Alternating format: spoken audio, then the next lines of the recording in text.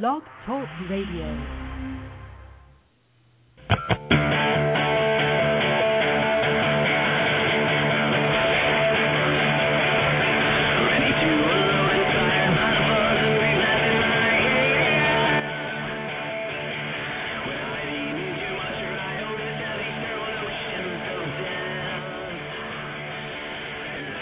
Tonight on Ready to Unload with Cal and Sam on November 9th, 2010. Welcome to the big show.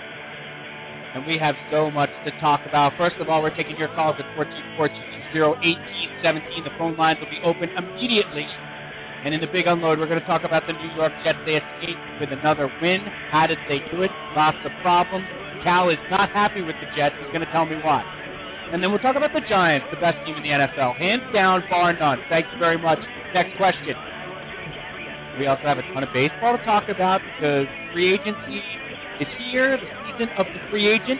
And Derek Jeter is a free agent. Derek El Capitan Jeter is a free agent. We're going to talk about the hot stove. The stove is on. It's like clicking. It's doing that little clicking thing. Just turn it on. So we're going to talk about hot stove baseball. And then we'll talk about the Metropolitans a little more in depth in their Ivy League front office, as Paul DePodesta is introduced today. We'll talk about that. We're also going to talk to Dave Rutley from Fantasy Football Advisor. That's ffadvisor.com. He's going to do the Fantasy 5 spot. And the Swami had a terrible week last week. I'm sure he's going to tell us how terrible the show is. We'll have him later on. Plus the fun load. We're going to talk a little bit about sports announcers. We've been trying to do it for months. We'll finally do it tonight. That is all coming up next. 424-220-1817. It's Tuesday night. It's 9 p.m. We are Cal and Sam. We are ready to unload. And good evening, everybody.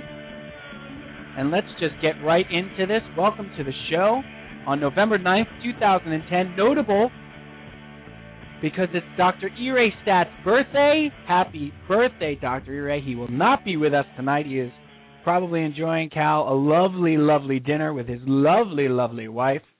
Probably thinking about what statistics he can throw out at dinner about the cut of meat maybe that he's having. Who knows? I hope not.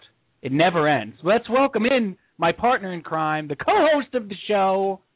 Boy, I am really announcer voicey tonight. That's because the Fun Loads is about announcers, Cal. You're excited. I'm very announcery. I'm like that game show host thing that we talked about. Oh, Gus Glitz, yeah. Gus Glitz. And for those of you who don't know, we're talking about an episode a couple of weeks ago where we discovered that there was a game show host game, and the name of the game show guy was Gus Glitz. Anyway, Brian Calvi, welcome to the show, the penultimate show. Yeah. How about that? How was your week, brother? My week was good. It snowed yesterday. Did you get snow yesterday by you? No, we got sleet. Yeah, it snowed out here on Long Island, out east. Way out on Strong Island. Way out on Strong Island, we got some snow. My kids freaked out. Nice. First sign of snow of the year, and they were absolutely freaking out. They woke me up early to see the snow. And that's how my week started, Monday morning at 6 o'clock. At 6 in the a.m., the girls are getting ready for a snow day. They're hoping for a snow day. Yeah, get the sled out, Daddy. Yeah, exactly. Well, we have got a ton to do tonight, Cal. A ton to talk about. We're going to have fun with it. We want to hear from you, 424-220-1817, the number to call, ready to unload with Cal and Sam Pete. Anything you want to talk about in the world. Anything? Anything? Yeah, and you know, I want to clear something up, Cal, at the top of the show. And we are going to miss Dr. Ire Stat tonight. We do wish him genuinely a happy birthday. We've been talking to him all day. He has his hands all over this fun load, this rundown for the show. Yeah, he does. He does. His hands are all over it. And I'm sure when we get into arguing about how Derek Jeter's overrated and he shouldn't have won a Gold Glove today, Dr. Ire Stat may be calling in. But you know, we talk all week. You know, like I open up the show with you, Cal, and I make it sound as if like, how was your week? Like we haven't spoken since last Tuesday night at 11:01. You are just lifting the curtain right now. I am gonna. I am going to... Boy. We talk all week. We text all week. This is one of the beauty parts about doing the show for the better part of almost a year, Cal.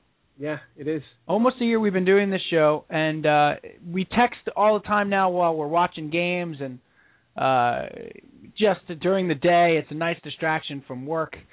And so I don't want to give the impression we don't. We know we talk to each other all the time. Right. So when I ask how's your week, Cal, I really mean like, give me something that I didn't know, and you did. You delivered. Well, you did. Yeah, you didn't know that my kids woke me up yesterday morning. You delivered, is what. You know what? And you know, this is a good time. How was your week, Steve? I never asked you how your week was. How was your week? My week was fine. It's interesting around these parts, Cal. It's very interesting right now. For those of you who don't know my. Yeah, would you say you're in the red zone right now? We are definitely in the red zone.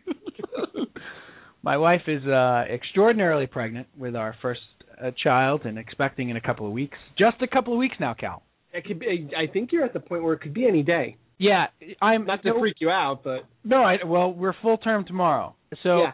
And you know where I am? You know what point I'm at, Cal? Where are you? I'm at the point where using sports analogies for this around her is not tolerated anymore. Oh, that's the best. Like 4 months ago, I could have made like that red zone joke and said, right. Hey, when we get down to 8 months, we're going to be in the red zone, and she still wouldn't have understood what I said, but she would have let it pass.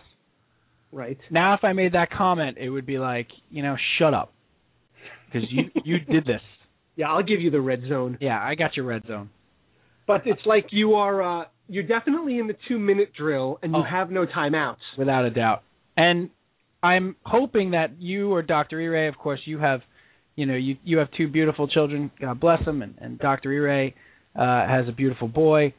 And I'm hoping that you guys have one of those, those wristbands that you guys, that like the quarterback has when he's running, when he's new to things, like the rookie quarterback has like the wristband with the plays on them. Yes.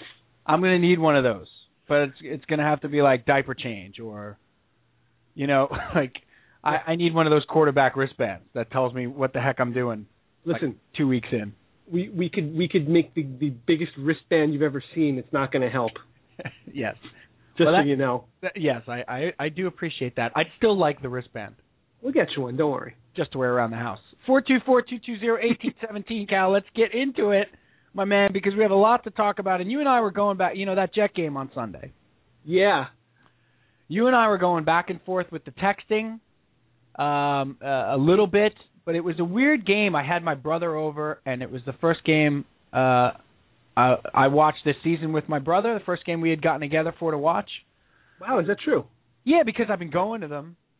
Oh, yeah, they have played a lot at home. Right, they've been at home, and then also my nephew has the flag football.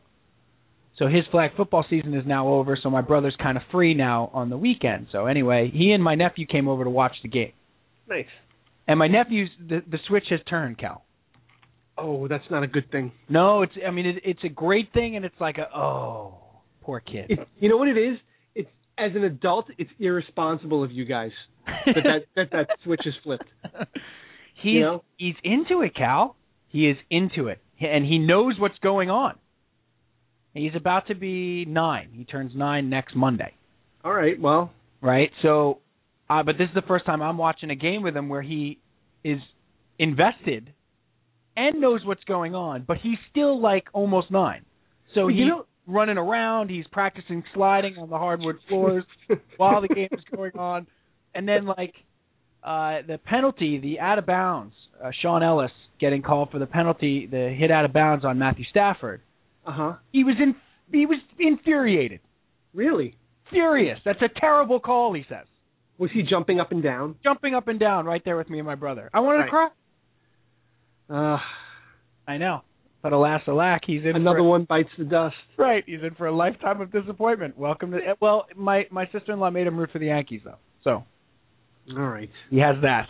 But at least he gave them... That's responsible parenting. Like, if you're going to give a kid the Jets, at least give him the Yankees. Right. You can't give a kid... Like, you're a poor kid. You're going to give him the Jets, the Mets, and the Islanders. It's gonna, the only saving grace for him is that he'll have UT, he'll have Texas, That's true. He'll have the Longhorns like big time, and by the time he's old enough to care about it, maybe Mac Brown will have figured out what the offense is doing. So he'll have UT at least, and he'll probably get a little Texas Rangers, Houston Astros in there. Well, that's good. He's got to have something else. Yeah. Oh no, without a doubt. But anyway, back to the game. Yeah. Cal. The Jets escape with another win. Escape being the key word, but this win felt different than the Denver game for a couple of reasons. Okay, tell me why. Well, the first one, the Denver game, they moved the ball up and down the field. They just couldn't score. Right. This game, they could do nothing. They hit one big play. So that was a different. And then in the last 5 minutes, Sanchez, we've all seen the numbers, 10 of 12 or 10 of 13 for 144 yards. He ran for a touchdown and led to 13 points and won the game in the last 5 minutes. So that was a different feel. And then also you had the pass interference call on Santonio Holmes essentially win the game for you. That was in the Denver game, yes. It's Denver game. And in this game, you had to kind of do it. You got a break with the Lions and Schwartz calling a pass on 3rd and 6, which is just ridiculous. Inconceivable. That's right. You know what it was, Cal? It was inconceivable. Yes. That's what I was thinking of. That's exactly what Jim Schwartz did there. That was ridiculous. Inside a 2-minute warning, he could have burned another 40 seconds off the clock. Even if Drew Stanton, who had come in for Matthew Stafford, rolls out to the right and falls down. Whatever you do, do not throw the ball. Now, I'm going to take a quick detour right now because this brings up a point, and it drives me crazy because a lot of times you hear about when guys are rookies or guys are inexperienced, but they're professional ball players, as baseball, football, whatever. Right. They're in the highest level that you could achieve in sports. And people make excuses for them. He's a rookie. He doesn't know any better. He's not a rookie. He didn't just start playing this game 5 games ago. He's been playing this game his entire life. It's true. How is it okay for you to not understand where you are in the game, what kind of timeouts the other team has, and what the situation is where you can't throw an slide, take a sack, just run backwards, whatever you're going to do, eat some time off the clock. They can't stop the clock. You know what, Cal? That is an unbelievable point. That is an unbelievable point. Like you excuse these guys, and Stanton's even worse because he's a 2-sport athlete. Right. So he played 2 sports at a high level. Jim Schwartz is taking the heat for it, saying I should have communicated this better. Well, do you really need to? Come on. Should you really? That's a great point. I haven't played football past a rec flag football league in my life. We were good too, the Juggernauts. We're good. But my point is, I know that. Okay, and this guy has played a lot more football than I have in my life. I got news for you. My nephew saw him make that play and said, "Boy, thank you." I mean, even my 9-year-old nephew knew that was a bad play. I didn't mean to get off track there, but it's just something that drives me crazy. It's not off track. It's a fantastic point because, and you know what, Cal, you can apply it a lot, especially in football, because football to me is the most controlled game coaching-wise. Right. You can make an argument that basketball, but basketball is a free-flowing game. I don't think the coach exerts any more control over a sport than he does in football. I agree with that. So this idea that Schwartz was supposed, just like you said, was supposed to communicate, he's been playing all his life. It's a great point, and it shouldn't excuse a bonehead play. And frankly, the Lions made a number of them. They did. Julian Peterson with that hit, 2-3 yards out of bounds that set up the field goal. That's the late hit on LaDainian Tomlinson. Right. Again, Julian Peterson's not in the league for 10 minutes. He's been in the league for a long time. That goes back to my point. How do you not know, as a football player, how is it not drilled into you? How do you not know that once the guy touches the sideline, pull up? Yep, that's it. He's out of bounds. And also, does the emotion overtake them so much that they can't control themselves? Right. I mean, are you playing that much? I know football. I mean, again, I never played at a high level. Yeah, I don't. Yeah, I'm at all. I understand it's organized chaos and it's a collision sport, not a contact sport. I mean, I get all this. But, that's just a boneheaded play. If you can't play under control at that, and that's why, you go back a couple of years, Cal, to maybe 2004, the Jets versus the Chargers on the road, and Eric Barton with that late hit on Nate Keating. Right. After he kicks a field goal, he misses it. Eric Barton hits him late and runs him over, running into the kicker, blah, blah, blah, almost cost the Jets the game. You have to play under control. And to excuse these guys and say, oh, well, how's he supposed to stop himself? Well, he's supposed to. Know the situation. Right. Same thing with Julian Peterson on Sunday. Know the situation. He didn't hit him hard. We didn't level him out of bounds. No. But the rule is you can't touch a guy when he's out of bounds like that. What he did was against the rules. I mean, exactly. There's no doubt about that. So, Cal, but you made a great going back to this Jet game. And again, 424-220-1817, the number to call. We'll talk Jets or we'll talk NFL. We're going to get to the Cowboys and firing of Wade Phillips mercifully. And Jason Garrett getting his 8 games, and then he'll be gone as well.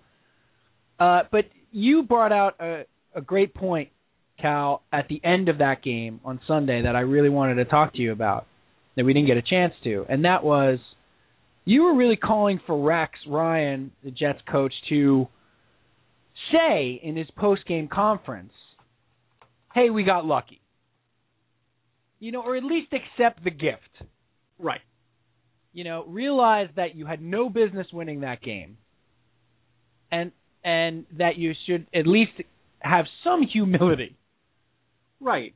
Now, we've learned that that's not going to happen. And I think I responded to you and I said, I agree, but not in a post-game conference because it tells your team, press conference, because it tells your team maybe we didn't deserve to win, even though we did. Right. But during the week, you'd love to hear him say, hey, look, this can't go on anymore. Have we heard that from him, Cal? No, I haven't seen it. No, you never hear it. And to be honest, there's something to be said for put it behind you and focus on the next week immediately. Right. I get that.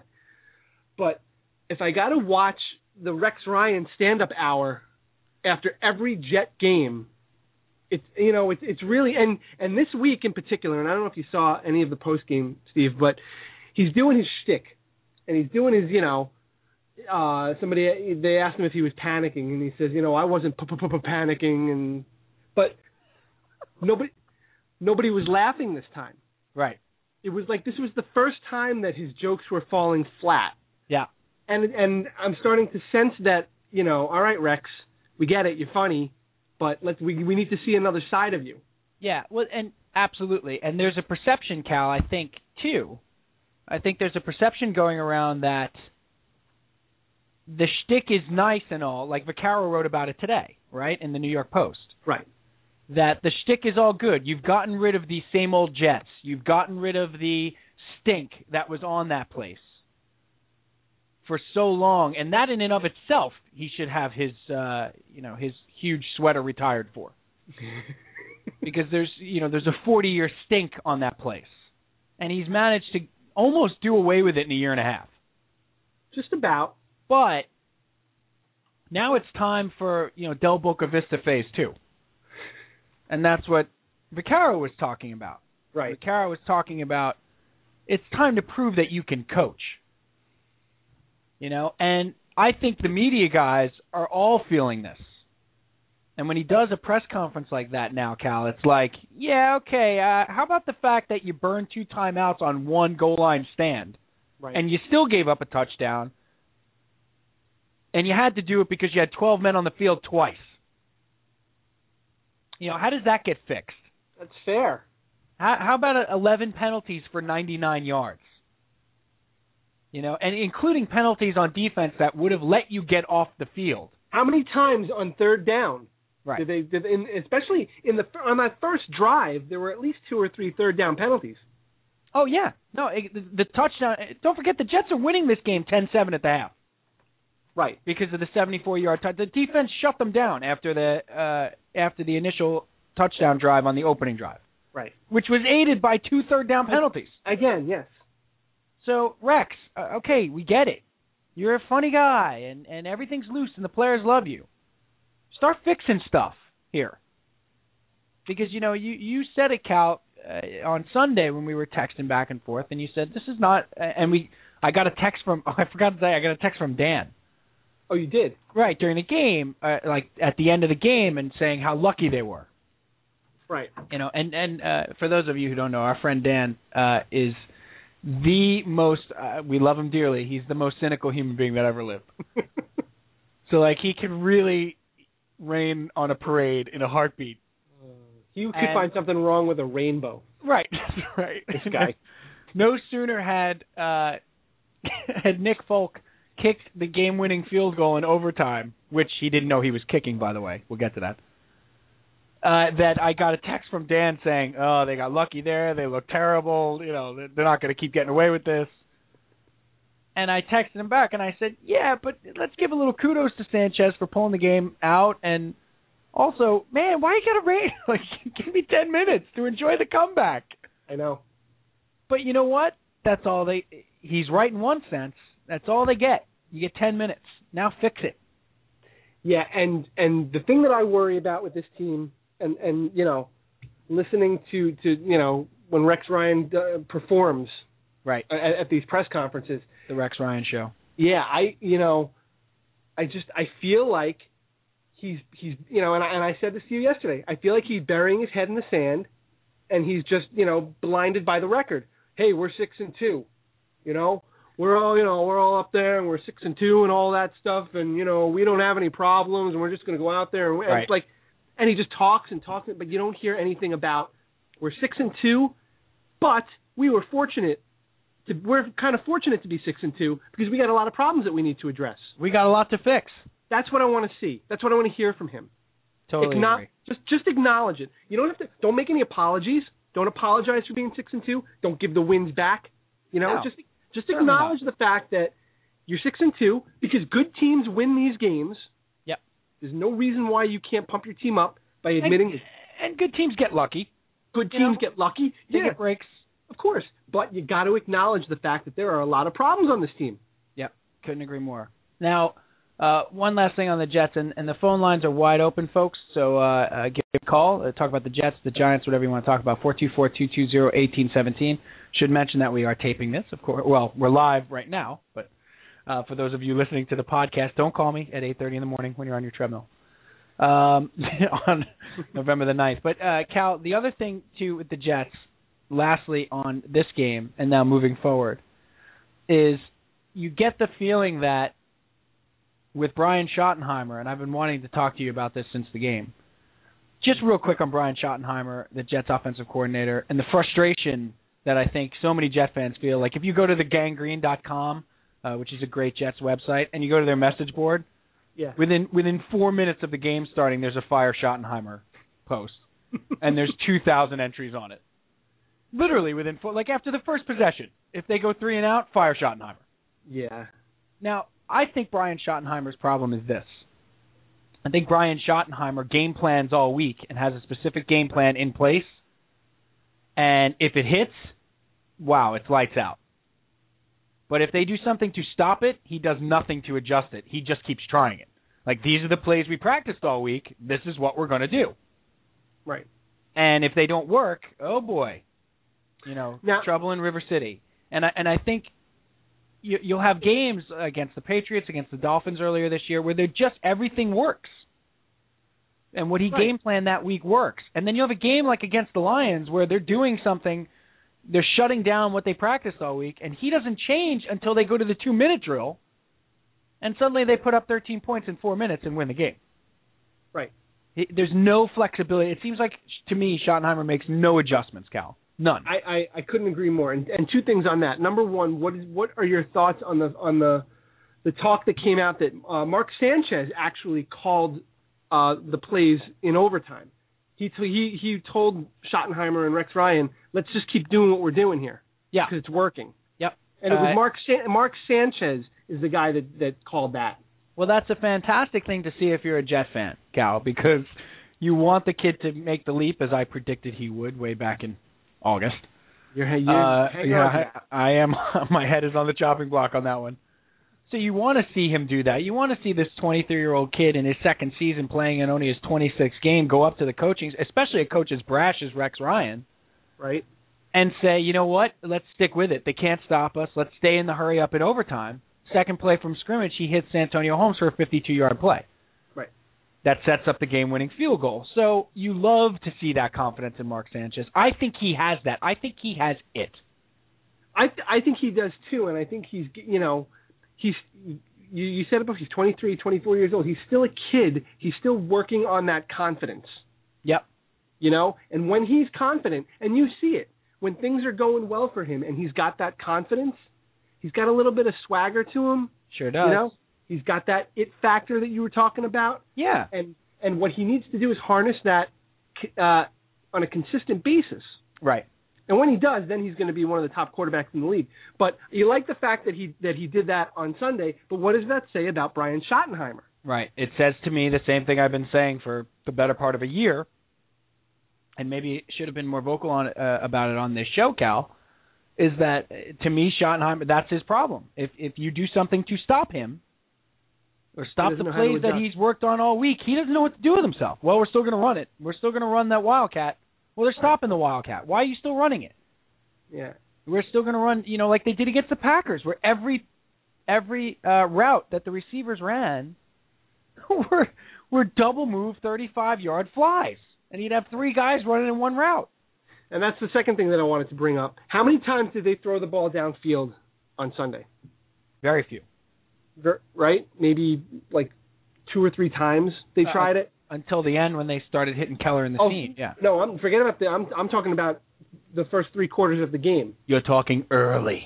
I'm talking early. I'm talking maybe once they tried it. And the one time they tried it, it was a 74-yard touchdown to Braylon Edwards. Yeah. Okay? Why, it worked. Why not go back to it more? This is what I'm saying, because they didn't. He saw what he saw in the film, and they didn't practice it all week. But it worked. I know, he's inflexible to me. So are you saying that he only sees what's on film and he doesn't see what's in reality in front of him? I think he winds up getting married to what he practiced during the week. So the game plan that he put in, it's a lot like they used to say about Teddy Cottrell when Teddy Cottrell was defensive coordinator for this Jet team. They would say Teddy Cottrell would put the game plan in during the week, and if it didn't work, you were screwed. I get that. Because he would not change it. This is what I saw on film. This is the game plan we're putting in. It should work. Right. Like, there's a certain amount of obstinance involved there. Well, he's like... that's unbelievable. Like, I drew up these plays. They should work. It's almost like he's justifying the 60 hours that he put in during the week. Right, exactly. I didn't put all this time in for nothing. Cal, I think he's going to be a problem. I really do. I really think he's a problem in the playoffs. If they get there, I'm not counting any sort of jet chickens. You never count jet chickens. No, and the other problem is that Rex Ryan takes such a hands-off approach to his offense. Right. That there's no checks and balances there. This is Schottenheimer's thing. Yep. When does he learn? When do you learn? I mean, he said he's going to learn from it, and yet, Scott was talking about this, my brother, while we were watching the game. He says, we're 26 games into this experiment, including the playoffs. He says he's going to learn from it, or 27 actually. He says he's going to learn from it, and he doesn't. Doesn't seem to. No. So the Jets have a lot of problems for a 6-2 team. I believe the word you used was masked. Yes, this is not your garden variety 6-2 team. It's a 6-2 team that has not found has had basically 4 weeks in a row where they have not played well, and they somehow went 3-1 of those games. Now the good thing about that is that they're winning these games. Yep. And last season they seemed to really turn it on and peak at the end of the season. Which is when you want to be at your best. Right. So maybe get your bad football out of the way now. Yep. Continue to win games, which is great. And correct these mistakes. Like, teach the overtime rules to the kicker, please. Sit him down. But Cal, wait, no, I have a point on this. Okay. For those of you who don't know, they're talking about Nick Folk, the Jets kicker. I'll be all right. The Jet kicker did not know that the new overtime rules are only in place for the playoffs. And the new overtime rule says the team that has possession of the ball first If they come down and kick a field goal, the other team who lost the coin toss has the opportunity to kick a tying field goal or get a go-ahead touchdown. Right. They get the ball. They get a possession. This is only in the playoffs, though. It has not been expanded to the regular season. Well, Nick Folk thought this was in the regular season. So they called on him to kick it on third down in case there's a fumbled snap or something like that, pretty much standard in overtime situations or a game-ending situation. You always want to kick it on third down. If you fumble the snap, you got another down to kick it. And he's like, why are we kicking it on third down? Why are we not going for it? Okay. And then, like, he walked off like it was as he said, pretty funny, as he said, it was the lamest game-winning field goal celebration of all time because he thought he had to go kick the ball off. So he had no idea of the rule. But my point is this, Cal. No idea of the rule, no pressure. True. Right? That's true. He's got no pressure to make the kick.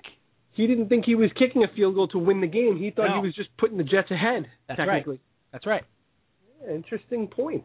So if he misses it, I'm surprised that nobody brought this up either. Like, if I was Nick Folk, I'd be completely revisionist history right now. Like, oh, yeah, sure, that's exactly what I was doing. Like, and if I was Rex Ryan, I would be like, that's what we told him, because we didn't want him to think there'd be any pressure on him. Yeah, Rex Ryan thought it was hilarious. He thought it was hilarious. He thought it was he thought it was Tracy Morgan hilarious. He's that is hilarious. Liz Lemon. The best part about this, what has this team come to? That 2 weeks in a row, a lot of the post game focus is on the kicker or the punter. Yeah, I know. Right? Steve Weatherford 2 weeks ago, and now this past week Nick Folk. Whatever happened to your anonymous special teams players? Oh, well, I think that went out the window with a guy named Scott Norwood. Yeah, I guess so. Or maybe Uwe von Schaman. Or how about Gary Yepremian? Ali Haji Sheik. Raul Alegre. We can go on forever. Did you have... Let me ask you a question before we get to the Giants, and we'd love to get your calls, 424-220-1817. We're going to talk about the Giants in a second, and then the rest of the NFL. The Pats play the Steelers. Huge game. Dallas fires his coach. Huge. But, Cal, let me ask you a question. You remember when you were a kid, you got, like, one of your first footballs?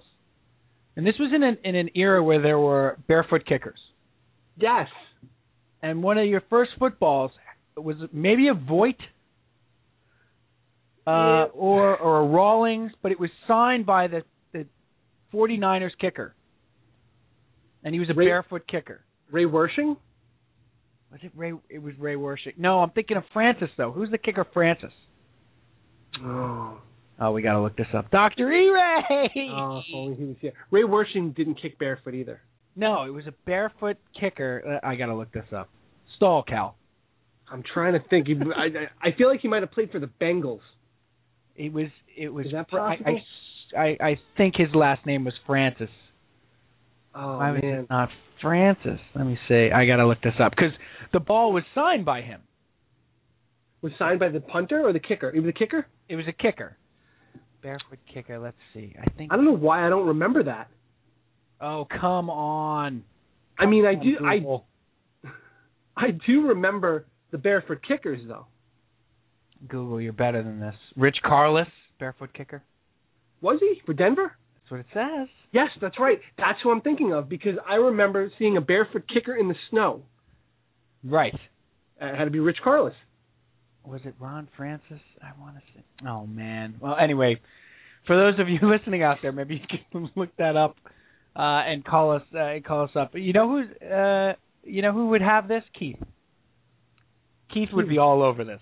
He would know that. Keith, if you're out there listening, call us. Let me know who this was. But anyway, that was the ball I had. So I went out and practiced barefoot kicking and broke at least 3 toes. At least 3 toes. It was the stupidest thing. And Cal, I don't know if you read any of Chuck Klosterman. Yes. And I'm reading his book right now called Eating the Dinosaur. It's really good. Oh, he's great. Collection of essays, and it's about how one of the essays involves how the game of football changes. And it's a really good read. Really good.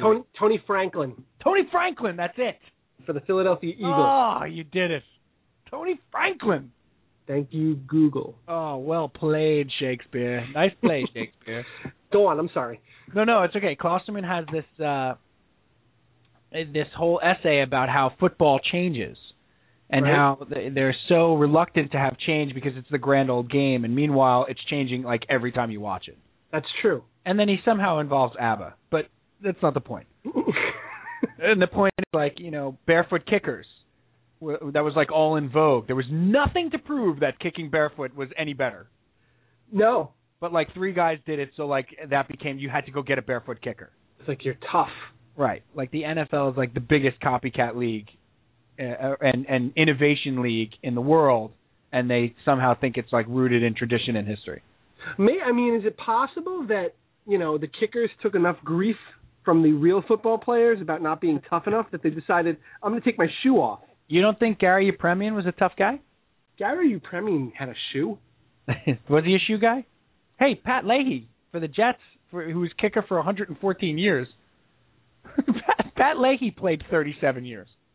He didn't kick barefoot, did he? No, he was a soccer style kicker. Oh, right. He actually played soccer at St. Louis University. So I'm looking at this. How do I know that? I don't know. Apparently there were only 4 barefoot kickers in NFL history. All right, who you got? Wait, let me guess. Well, we've named 2 of them already. Tony Franklin and Ray Wersching. Ray Wersching was not. Remember we decided he didn't? Rich Karlis. It's a kicker for the Pats, right? Denver. Oh, I thought he was a kicker for the Pats. Who else you got? Who are the other 2? There's a kicker named Paul McFadden. I'm not familiar with his work. I do not remember Paul McFadden. But the last full-time barefoot kicker in the NFL, yes, was Mike Lansford of the Los Angeles Rams. Wow. Any relation to Carney? No. Okay. Or Angela. No, wrong. That would be Lansbury. His last game was December 31st, 1990. It's a trend that came and went. But that was the football that I had. It was signed by Tony Franklin. Wow. Voight. I do remember it being a Voight. It was a Voight football. 424-220-1817, the number to call to talk about your first Voight football. Or your first football. Or your second football. Cal, the Giants. One more thing with the Jets. Okay. I said this to you, and I got to get this in because the cover of the Post, the back cover of the Post today? Yeah, it was the Post. With the Ryan brothers? Uh-huh. Rex and Rob Ryan. Rob Ryan, of course, the defensive coordinator for the Browns, the Jets' opponent this weekend, as the Jets go into the dog pound and take on the frisky Brownies. There's a lot of stories with this game. A lot of storylines. The Jets taking on Mangenius. That's right. And Rob Ryan. And also about 30 of their ex-players. Because I was watching the highlights from the Pats Browns game, and it's like, Chancey Stuckey around end. Abram Elam recovers the fumble. I'm like, wow. Boy, that is really just our team. Yeah. Well, from 2 years ago. From 2 years ago, from the Mangini era. But Rob Ryan and Rex Ryan, the twin brothers, and they've been pictures on the Post. And I texted you this morning. I'm like, is it me or is it impossible to discern which one of the Ryan brothers is the evil twin?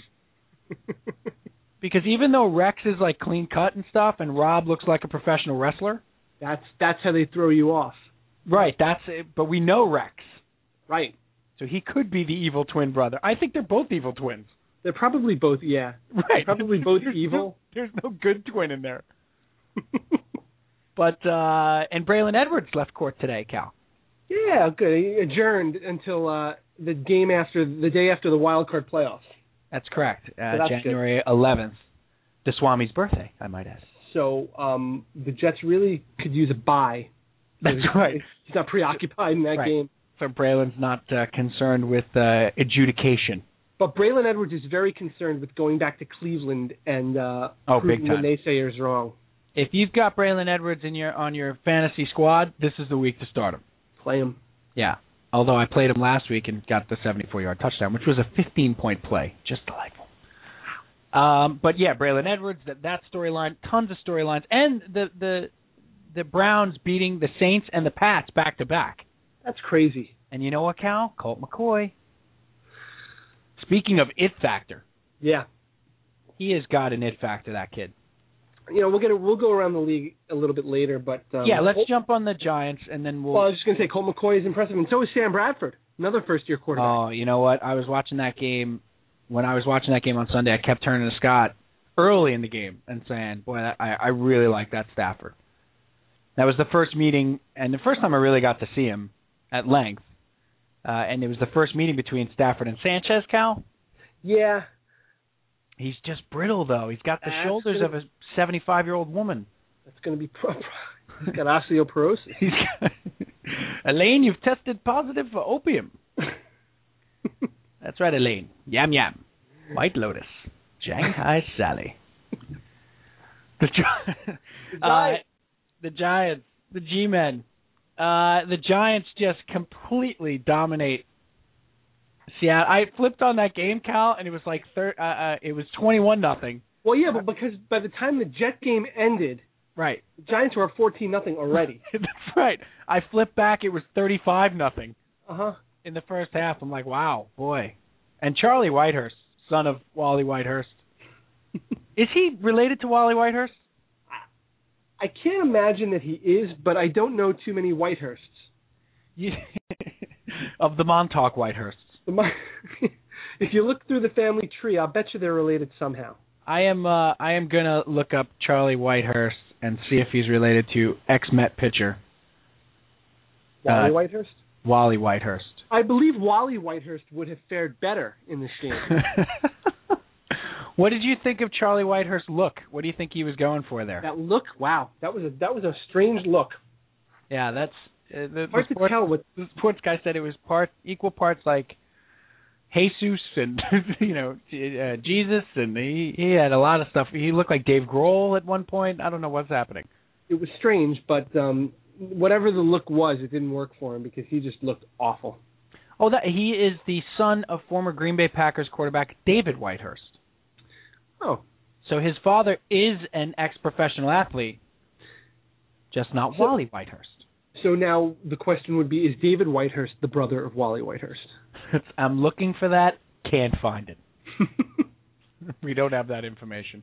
But how about the Giants? Yeah, what did you... Now, the talk around these parts of town, in this neck of the woods, is that the Giants are the best team in football, Cal. Yeah. How can you argue with it? It's best team in football? Football. I'm going to argue with that. They're 6-2. They've won 5 straight. They are dominating opponents. Their defense is the best in the league. How could you argue? I will tell you how I can argue. Who have they beaten? Of consequence? Now I'm going to give them Houston. Houston was a good win on the road. That was a good win on the road in Houston. But Houston now has kind of shown its true colors. They're a 500 team. Yeah, it's true. Okay. They beat Chicago. Chicago's 5-3. They beat Chicago, but they beat Todd Collins and his mixer. Right, the Todd Collins mixer. Yes, they did. Right. You had said that. That was kind of your anti-stance to my stance. Was they're knocking quarterbacks out, so they're doing something right by knocking these quarterbacks out. That's right. Although they didn't knock out Stafford, they just got to face Sean Hill. They didn't have to knock out Stafford. Right. Sean Hill delivered them. They didn't knock out Matt Hasselbeck. They just got Charlie Whitehurst. Right, but they did knock out Romo. Charlie David Wally Whitehurst. They knocked out Romo and got Kitna. Right. They knocked out Cutler and got Collins. And then they knocked out Sean Hill. Collins. Right, they knocked out Collins. They knocked out Sean Hill and got Drew I play third base Stanton. Right. Who was the third string quarterback for Chicago that they got? I can't remember his name. Oh boy. But he clearly was someone who never expected to drop the clipboard all year, and when they put him in the game, his face was like, oh, gee. You're in there. You sure about that? I can't think of his name. I don't know if I I don't feel great about going into the game. Oh, you mean play? You know what? Yeah. I got a thing. I'm just not going to be.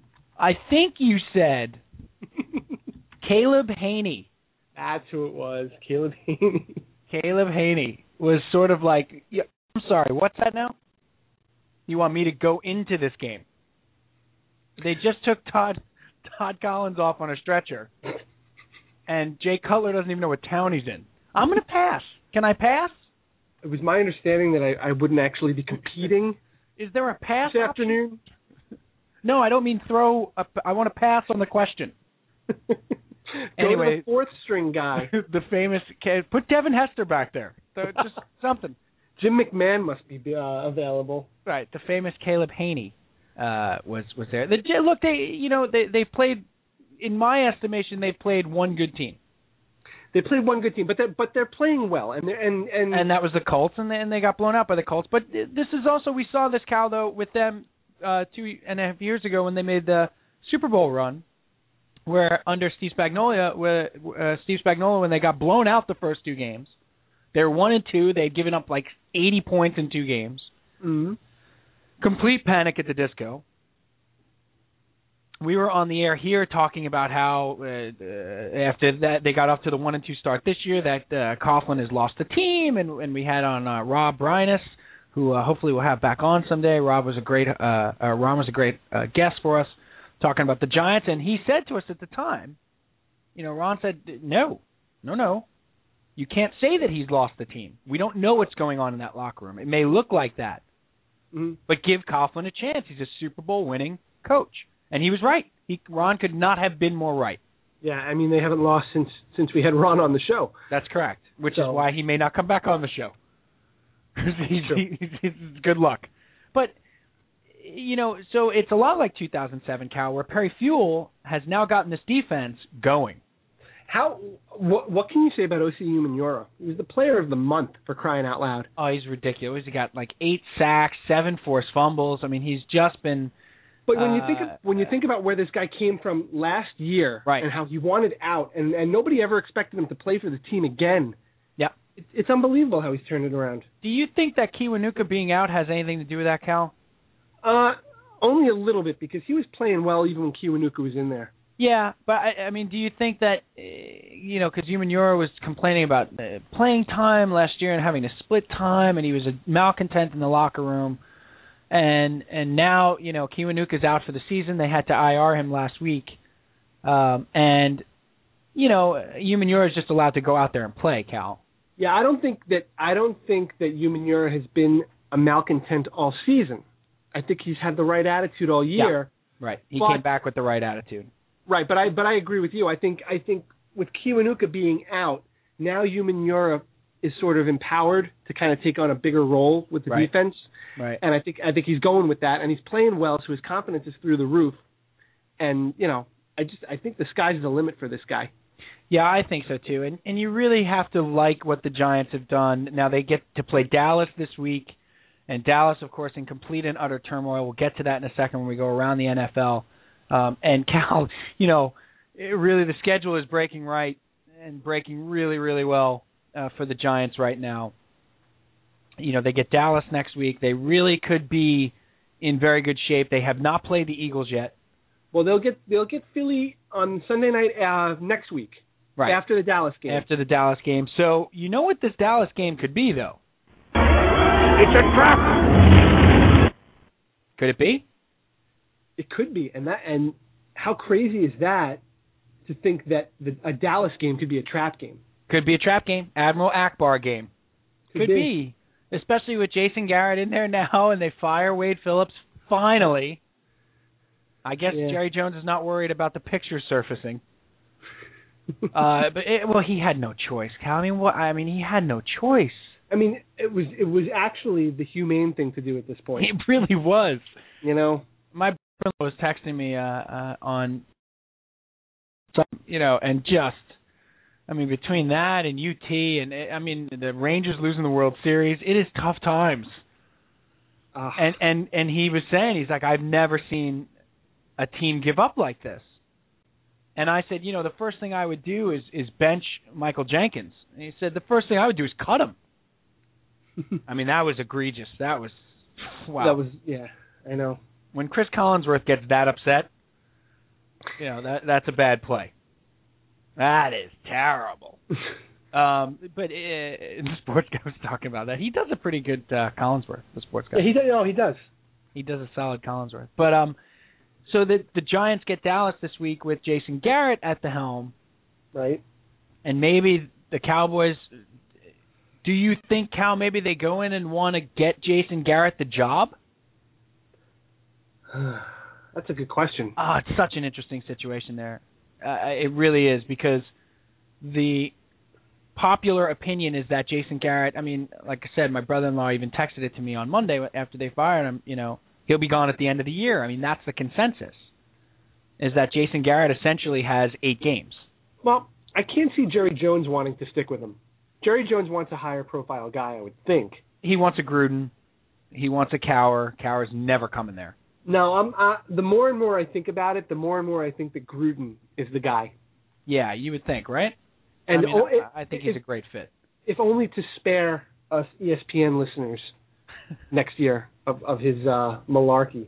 I tell you what, that is a fantastic play. That is an unbelievable. You got to go in there and get that done.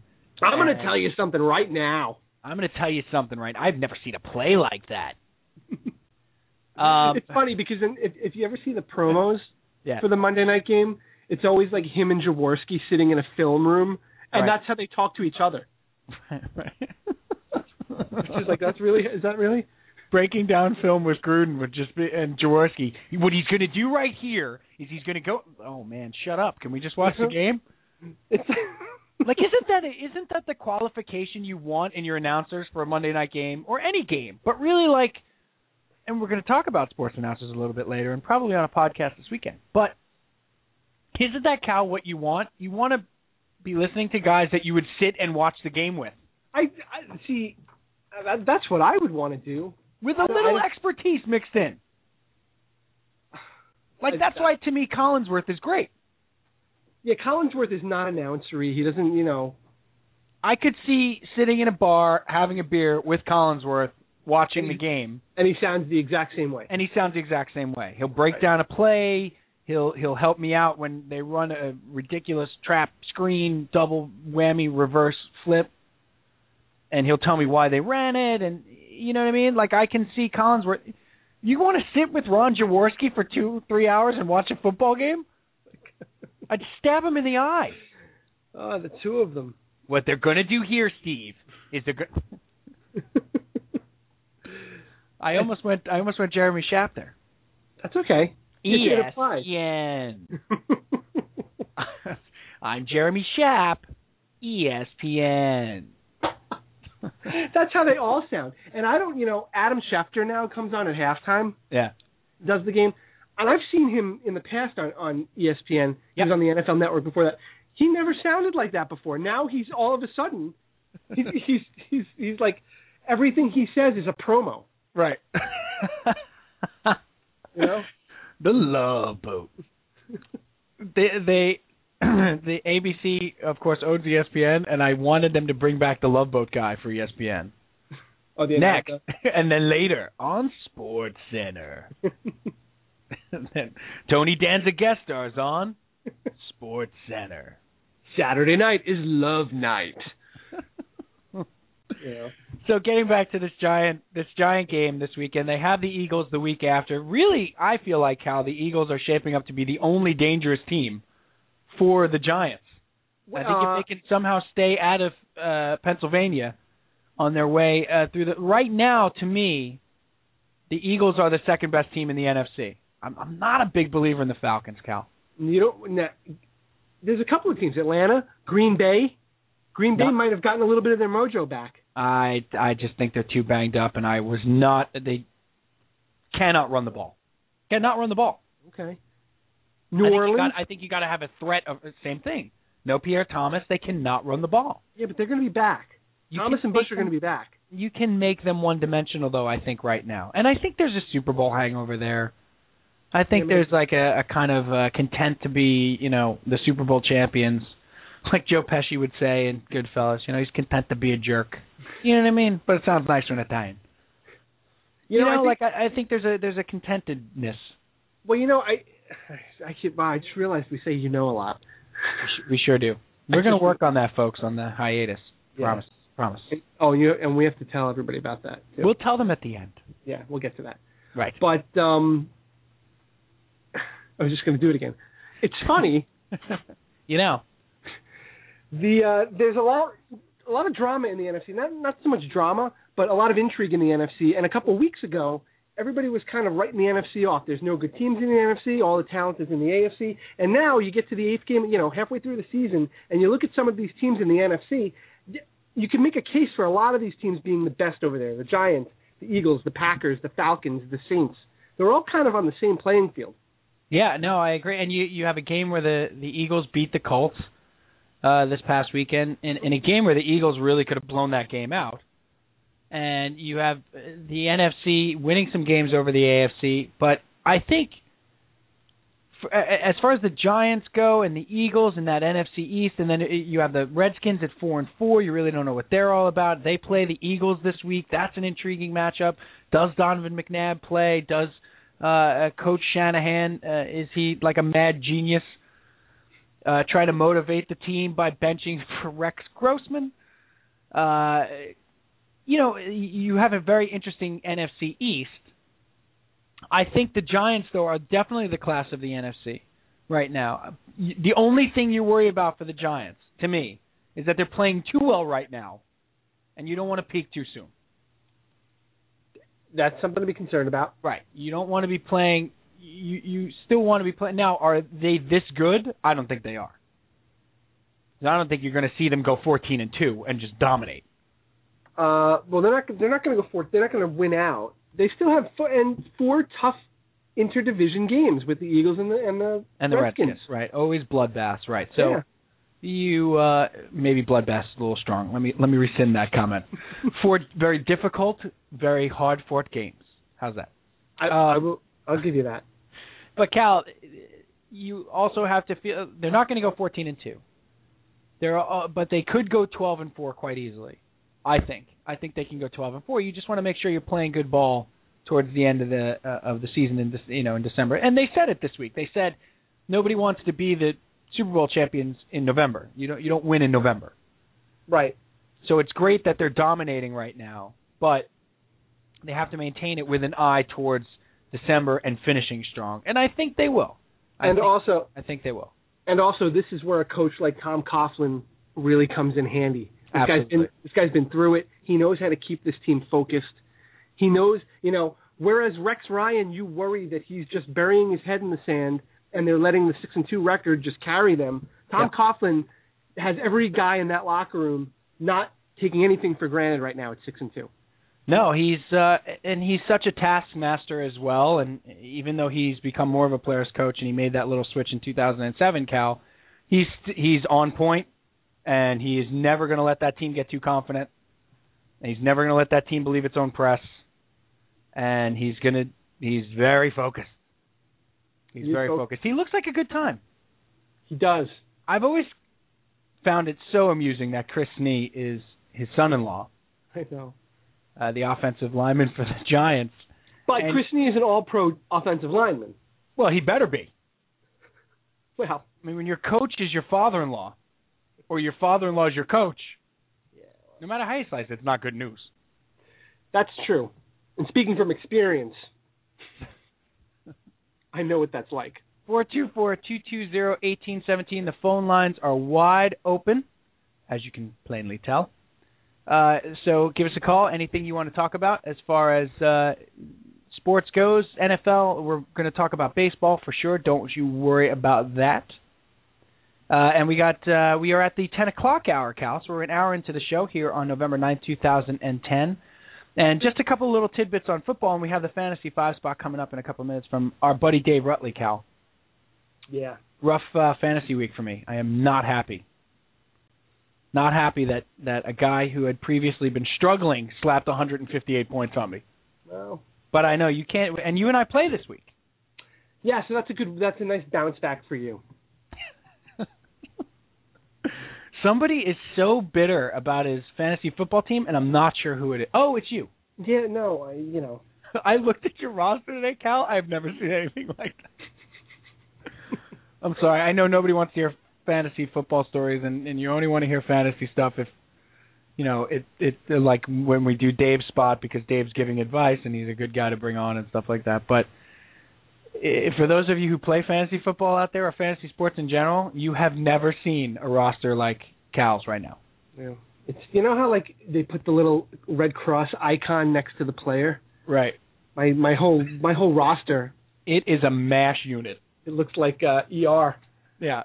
And then I finally had a guy come back this week. And he's on fire. He was taken off the field on a stretcher and they had to remove his face mask. Golly. So, I saw in the waiver wire you picked up Trapper John MD. I did. I thought that was a good pickup because I just picked up a training staff. Your squad definitely Noah Wiley somehow you picked up, which was a good move on your part. Hey, let's spin around the league real quick. Yeah, let's do that because there were a lot of good things and I got a taste of the Red Zone channel this week again. Isn't it delicious? Holy cow! Let me tell you. You want more, don't you? I want a lot more. And one of the one game that I was really focused on was the Raiders and Chiefs game. Right. Sunday afternoon, which was a great game. Old AFL style. And how about the Raiders coming back and winning that game? How about the Raiders? So you saw a lot of late comebacks. I was looking for Darryl LaMonica. Not that we ever saw Darryl LaMonica play. Maybe Jim Plunkett. Plunkett for sure. Jay Schrader is more our Raiders experience. Although I do remember Cliff Branch, and I remember that that Jet Raiders game in '85. Oh, when '82 when '82 the helmet off of Marvin Powell. Right, and Lance Mel had the 2 interceptions. Lance Mel, number 56 in your programs. But that Raiders-Chiefs game was fascinating. The Chiefs, play an interesting brand of football. They do, and you want to know? I think that the Raiders winning that game bodes well for the rest of the league because a Chiefs win would have put them at 6-2 also, and the Raiders winning now puts them right in the mix with the Chiefs and the surging Chargers all of a sudden. Yep, look at the Chargers now. Look at what happened. Yep, go ahead, Cal. I'm sorry. No, the Chargers are to November what Mark Teixeira is to May. How do you like that? Well, are we taking the sports SATs? I'm preparing. Because I did not study. We're going to go back to going around the league, Cal. But right now, I wanted to talk to you about something. We were just talking about our fantasy teams, right? Yes. Well, as you know, Cal, as you and Dr. E-Ray know, although he's not here, our fantasy football league, he does. Our fantasy football league is really competitive. Guys are always looking for an edge and probably visit 10 sites a week trying to hunt down the best advice, who to start, who to sit. Fantasy football advice sites are a dime a dozen. They are a cottage industry, Cal. And frankly, I've had it. So a couple of months ago, a buddy of mine from college, he gets in touch with me. He tells me that he's got this new website. It's called ffadvisor.com. So I say, what's it all about? And he said, this is the deal. The guys at ffadvisor.com have gone mathematical with this thing. They have designed an algorithm, Cal, big word, tough to say, that tells you who to start, who to sit, and who to pick up. They also did a massive survey of fantasy football players all over the place and asked them what they're looking for in a site. And every week, these guys boil it down for you, tell you who gives you the best advice. They're rating these sites. So 1 week it might be Yahoo, 1 week it might be Fantasy Godfathers. You don't know. That's the exciting part. So you go to ffadvisor.com and get that edge that you need. That's ffadvisor.com. And with that, let's welcome in from ffadvisor.com, Mr. Dave Rutley. David Rutley, how are you, my friend? I'm doing great, Sam Pete. How are you guys doing tonight? We're doing really well. Dave, what's been going on, my man? What's going on, Ruttles? Well, just, getting a lot of work done. Got a lot of exciting stuff happening over the site that I was hoping to mention today. So a lot of big things cooking. Well, we're definitely going to do that. Let's get right into it now. We are without Dr. Ray Stat again tonight. He is celebrating his birthday. So a happy birthday to Dr. Ray. He is 31 yet again. No, he is. But he lost last week. I lost last week. Cal's team is decimated. The likes of which I have never seen.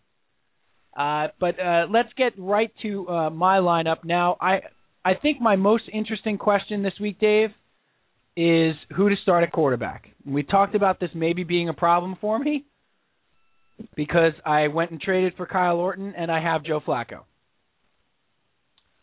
This is we're into week 10 here. This is a must win. A must win. Yeah, and it's a tough.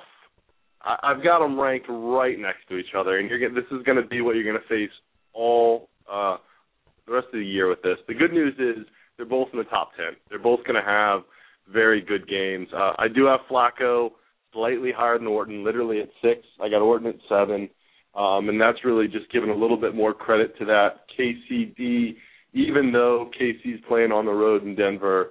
I think Flacco's playing at a high level. You're seeing Ray Rice get really involved in the short passing game. That's really good news for Flacco because the opportunity for Rice to break one of those short passes into a long touchdown is always there, especially with Bolden and Stallworth coming back, running deep routes, softening up that underneath for Rice. So I think you go with Flacco this week, and I think it's going to be close. It's probably going to be a 2 or 3 point differential, but I think Flacco gets the benefit there. So you would go Flacco. Wow, it is really, really tight. And I am playing Cal this week. I am actually playing Mr. Calvi. Cal, are you back? I'm in. Hi, Cal. Welcome. Hi. Welcome back. Cal had to step away from the computer, I think maybe to use the little Cal room.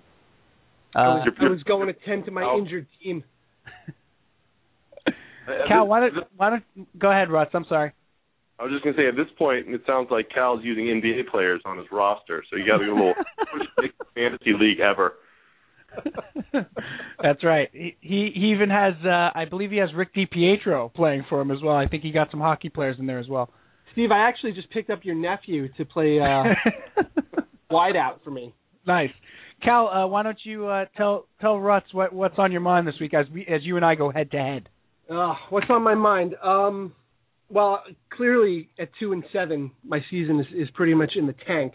So the next question becomes: do I hang on to Pierre Thomas any longer? Is there any chance he's going to come back and do anything for me this year, or do I drop him and use the roster spot on somebody else? Yeah, I mean, yes, there's a chance he comes back this year. Yes, he'll probably throw up a few good games for you, maybe let you play spoiler. If there's a guy out there, if it's a person that you could trade Pierre to and maybe pick up a potential keeper for next year, I don't mind that. I don't like Pierre Thomas as a long-term player. He's put up one good year of fantasy football scoring, and then besides that, he's very, very, very inconsistent. And that New Orleans offense just doesn't breed a ton of points out of the running back position. They are set up to throw the ball a ton. And so PT's keeper value in that situation, continues to degrade as he gets more injured and as they bring in more people. Now they had Chris Ivory down there. He's banged up, like forward. Yeah, I could see dropping him. I could see trying to trade him to someone that may value the name, and get a little bit of a head start on planning for next year.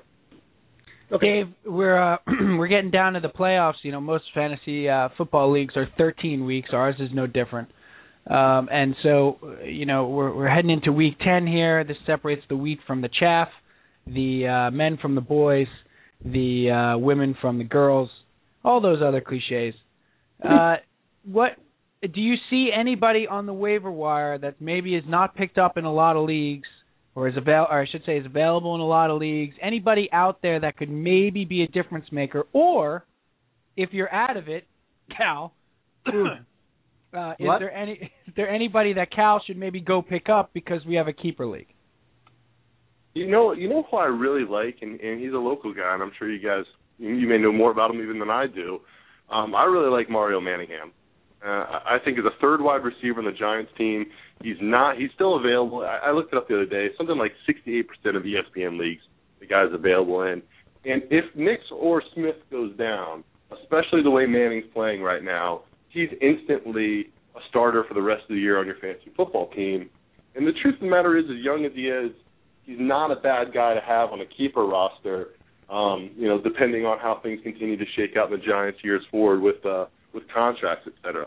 A lot of talent, runs a great deep route, good hands, really seems to have his game coming along quite nicely. I don't know, what do you guys think about Manningham? We lost you a little bit at the end there, Dave, but I think Mario Manningham is a great call. That's a fantastic call. Now, one more for you, and then let's get the site of the week on ffadvisor.com. That's ffadvisor.com. And that's Dave. My question is a simple one. Colt McCoy, are you buying? If you're in a keeper league, are you buying? I'm 100% buying. I am so impressed by his transition from the college pro game. It's not a great setup for him in Cleveland right now because they don't have any weapons at all. He's making do with guys that wouldn't be playing on most other NFL teams. But he's got a guy in Holmgren that knows how to bring up quarterbacks, and he's looked really poised out there. He's maintained that accuracy that he was famous for in college through the first 3 games of the season. Is he going to be this good? Is he going to be Breeze and Brady every week? Absolutely not. But as you look across the league and you look at the other rookies that are out there and the struggles they're having, I think you got to be impressed with what he's done in those 3 games. So in a deep keeper league, a dynasty league where you can stash a guy, there's not a lot of rookie quarterbacks at this point that I'd rather have. Certainly I'd rather have him than Clausen in that situation and the way Clausen's looked. I'd rather have him than Tebow. You never know when Tebow's going to get going and actually get a play in Denver. So he's a guy that's interesting. Yeah, I think he reminds me the most of, Dave, right now, and obviously we saw a ton of him, was Chad Pennington. Yep. He may not have the strongest arm in the world. He may not have all the the intangibles you look for, but he's accurate and he's a gamer, and there's something about him. There's a moxie about him. He probably knows the game inside and out. He seems like a coach's son kind of kid, and he reminds me a lot of Pennington. So I don't know fantasy-wise if he's going to have huge value, but I picked him up in in my other league. My other league is a keeper league as well, and I picked him up. Why not? Worth taking a shot on. Well, Pennington's great. Yeah. It's a great comparison to Pennington, and what you got to remember, there's a couple of years where Pennington was borderline top 10 quarterback. Right. And a viable fantasy guy. He was. Very viable fantasy guy. And if you've got a guy like that and you don't have to worry about trying to draft a Manning or a Brady or a Schaub, that lets you spend your free agent dollars or your draft picks on some of those core positions that really you can build your team around. Yeah. All right, now Dave, let's I was going to say Dave either because we're having a little trouble with the connection. We can pretty much hear you. If you wanted to give us a shout back on the Skype, we could probably do that. So you want to do that real quick? What do you want me to do? You want to call on Skype? Yeah, call. I'll call you on Skype, all right? And we'll get the ffadvisor.com picks of the week. Okay? So hang on one sec. Okay. All right. So then let's call Dave. What do you think, Cal? I think that's a good idea. Thanks. I also think picking up Colt McCoy is a good idea too. Exactly. Hello, David. Stampede, I'm back. Ah, there you go. That's much better. Now turn your radio down, Dave. Exactly. All of a sudden, I feel like the first-time caller. I'm sorry. Let me get my radio down. Sorry, guys. Don't cut me off. Don't blow me up yet. Let's welcome Dave to the show. Dave. So go ahead, Ruts. Give us the ffadvisor.com sites of the week. Yeah. So real good news from a trend standpoint. Fantasy Godfathers remain the best site to be out there using if you're only going to go to one site. Yes. If you go to a couple sites, you're looking at Fantasy Sharks.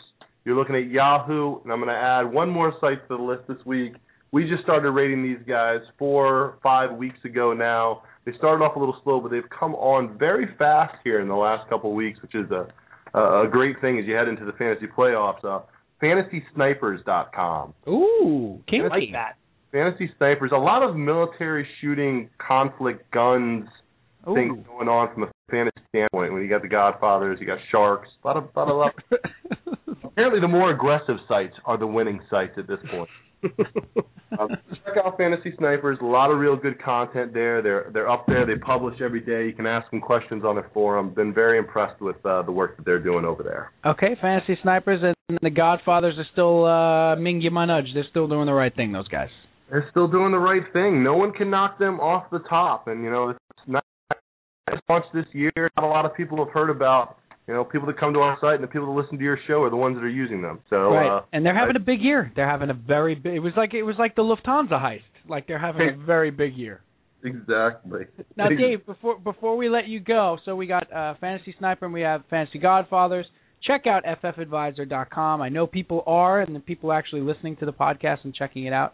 I use it every week now, and it's been great. But before we let you go, Dave, got to ask you. We got to get the Redskins report from Dave Rutley. Big, huge, sloppy game this week, Dave. In FedEx Field, the Eagles and Michael Vick coming to town. Is Donovan McNabb going to play? What is Mr. Shanahan doing?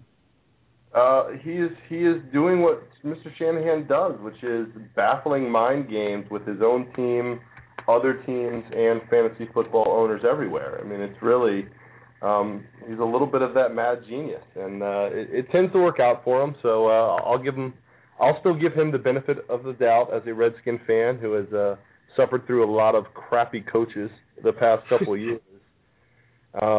He didn't sign Jamarcus Russell, so that was good news. We felt pretty good about that. I think, the good news is NFC East, you guys know, every game between these teams always ends up being pretty much a slugfest. So I feel that plays to our advantage. I feel like it's good to be at home. We managed to take Vic out of the game last time when he scrambled. Leron Landry's playing really good, hard-hitting football. Hopefully we can kind of keep Vic penned in. I don't have penned in? Wait. I got to stop you there. Did you just say keep Vic penned in? Wow, okay. I'm a dog lover. What are you going to do? I could not let that one go, Russ. I couldn't let that go. I think this is. We were just going around the NFL right before we got to the Fantasy 5 spot, Dave, and we were talking about there's some great matchups this week, and that's one of them. That's to me that's a great Monday night game. Like Eagles, Redskins. Skins are 4-4. Eagles are what 5-3. 5-3. Yep. It's a good matchup. NFC East, hard hitting Mark Witten. It's a good ball game. Yeah, I will definitely be tuned in and looking forward to watching it. I don't have a good feeling about it. I really do. The Eagles are playing at a really high level, and the Redskins look a little confused on everything but defense. So if the defense can come up big and get some turnovers, I think we've got a chance. If the Philly offense can play like they have been playing with Vic underneath center, I think we're going to have a tough time coming out with a win against them. Well, hopefully for your sake, Ryan Terrain can run wild. I'm waiting for this 1,000-yard back out of Shanahan. I went and drafted or picked up on the waiver wire every back that he runs through. And so because he turns them into 1,000-yard backs automatically. So I'm waiting. Yeah, he does that. It usually takes a little bit of time, and then he also infuriates you by for every 1,000-yard back he turns up, he also runs a lot of running back by committee. And my fear from a fantasy standpoint about the Redskins is when Portis comes back, no matter how good Terrain looks, they're going to be sharing the ball an awful lot. Right. For the rest of the year. If it gets you a win, you'll take it. Dave, we'll talk to you next week, pal. All right, gentlemen. Great show. We'll talk to you later. All right. Take it easy, Dave. So Dave Rutley checking in from ffadvisor.com, and also our resident Redskins fan. Isn't he? Now, Cal, so let's get back to what we were talking about. We're going to do another couple of minutes. The phone lines are wide open, 424-220-1817, the number to call. wide open. We talked about the NFL. We're going to talk about baseball in a couple of minutes as the hot stove is. That's clicking. the stove. It's the stove turning on. That's correct. That's what I'm going for there. I like that. And cooking with gas. Cooking with gas. So we're going to talk about baseball in a couple of minutes, and we have the Swami coming up a little later on. But Cal, back to football real quick. There are a lot of interesting matchups this week, and if you just take a look at the standings, we're at pretty much the halfway point. Most teams have played 8 games. Some played. I think this is the last week of bye weeks, is it not? Yeah, the remaining teams that haven't been on bye, this is the last week. Yeah. Right, and we get a Thursday game with the Ravens visiting the Atlanta Falcons. And I made the argument when we were talking about the Giants being the best team in the NFL. I said, for my money, it's the Ravens right now, because the Ravens have played the harder schedule and are 6-2 in the NFL. In the NFL, mm-hmm. And it's in toto. The NFL in its entirety. Oh, okay. I would say it's the Ravens, and I think the Ravens are going to start. They really dominated Miami the other day, and I think that the Ravens. Now, this is a tough assignment to go down to Atlanta 4 days after a big win against the Dolphins, but that's a very interesting game, Cal. And then just getting back to Dallas with Garrett, I asked you the question, and I want an answer. And that is, do you think that they play for Jason Garrett's job? No. No, I think this team has kind of mailed it in, and But hasn't he been rumored to be getting this job? He was supposed to be the heir apparent to Wade Phillips. But let me ask you a question: if they didn't play for Wade Phillips, why are they going to play for Jason Garrett? Jason Garrett's been there this whole time. Right, but they wanted Jason Garrett to be the coach, is what I'm saying. I'm just speculating. Players? Yes, I'm putting it out there saying that Jason Garrett's been there for a while. Their offense has had a lot of success. He was supposed to be he's like the highest paid assistant coach assistant in football. And he's paid like a head coach. He was supposed to be the next coach. Is there any chance that the players are inspired to play for Jason Garrett? Well, sure, there's a chance. And say it's an 8-game audition. Let's get him the job. Sure, there's a chance. In fact, before the Green Bay game, Roy Williams still said that the Dallas Cowboys would make the playoffs. Wow. I do that a lot. I didn't know you were allowed to drink in a locker room before a game. Yeah, well, I think he was drinking with Mike Singletary. The Kool-Aid. I don't see it. I mean, you might have a little bit of a boost because just a change of scenery, a change of voice in the locker room. It's a big NFC East game. You're going into Giant Stadium.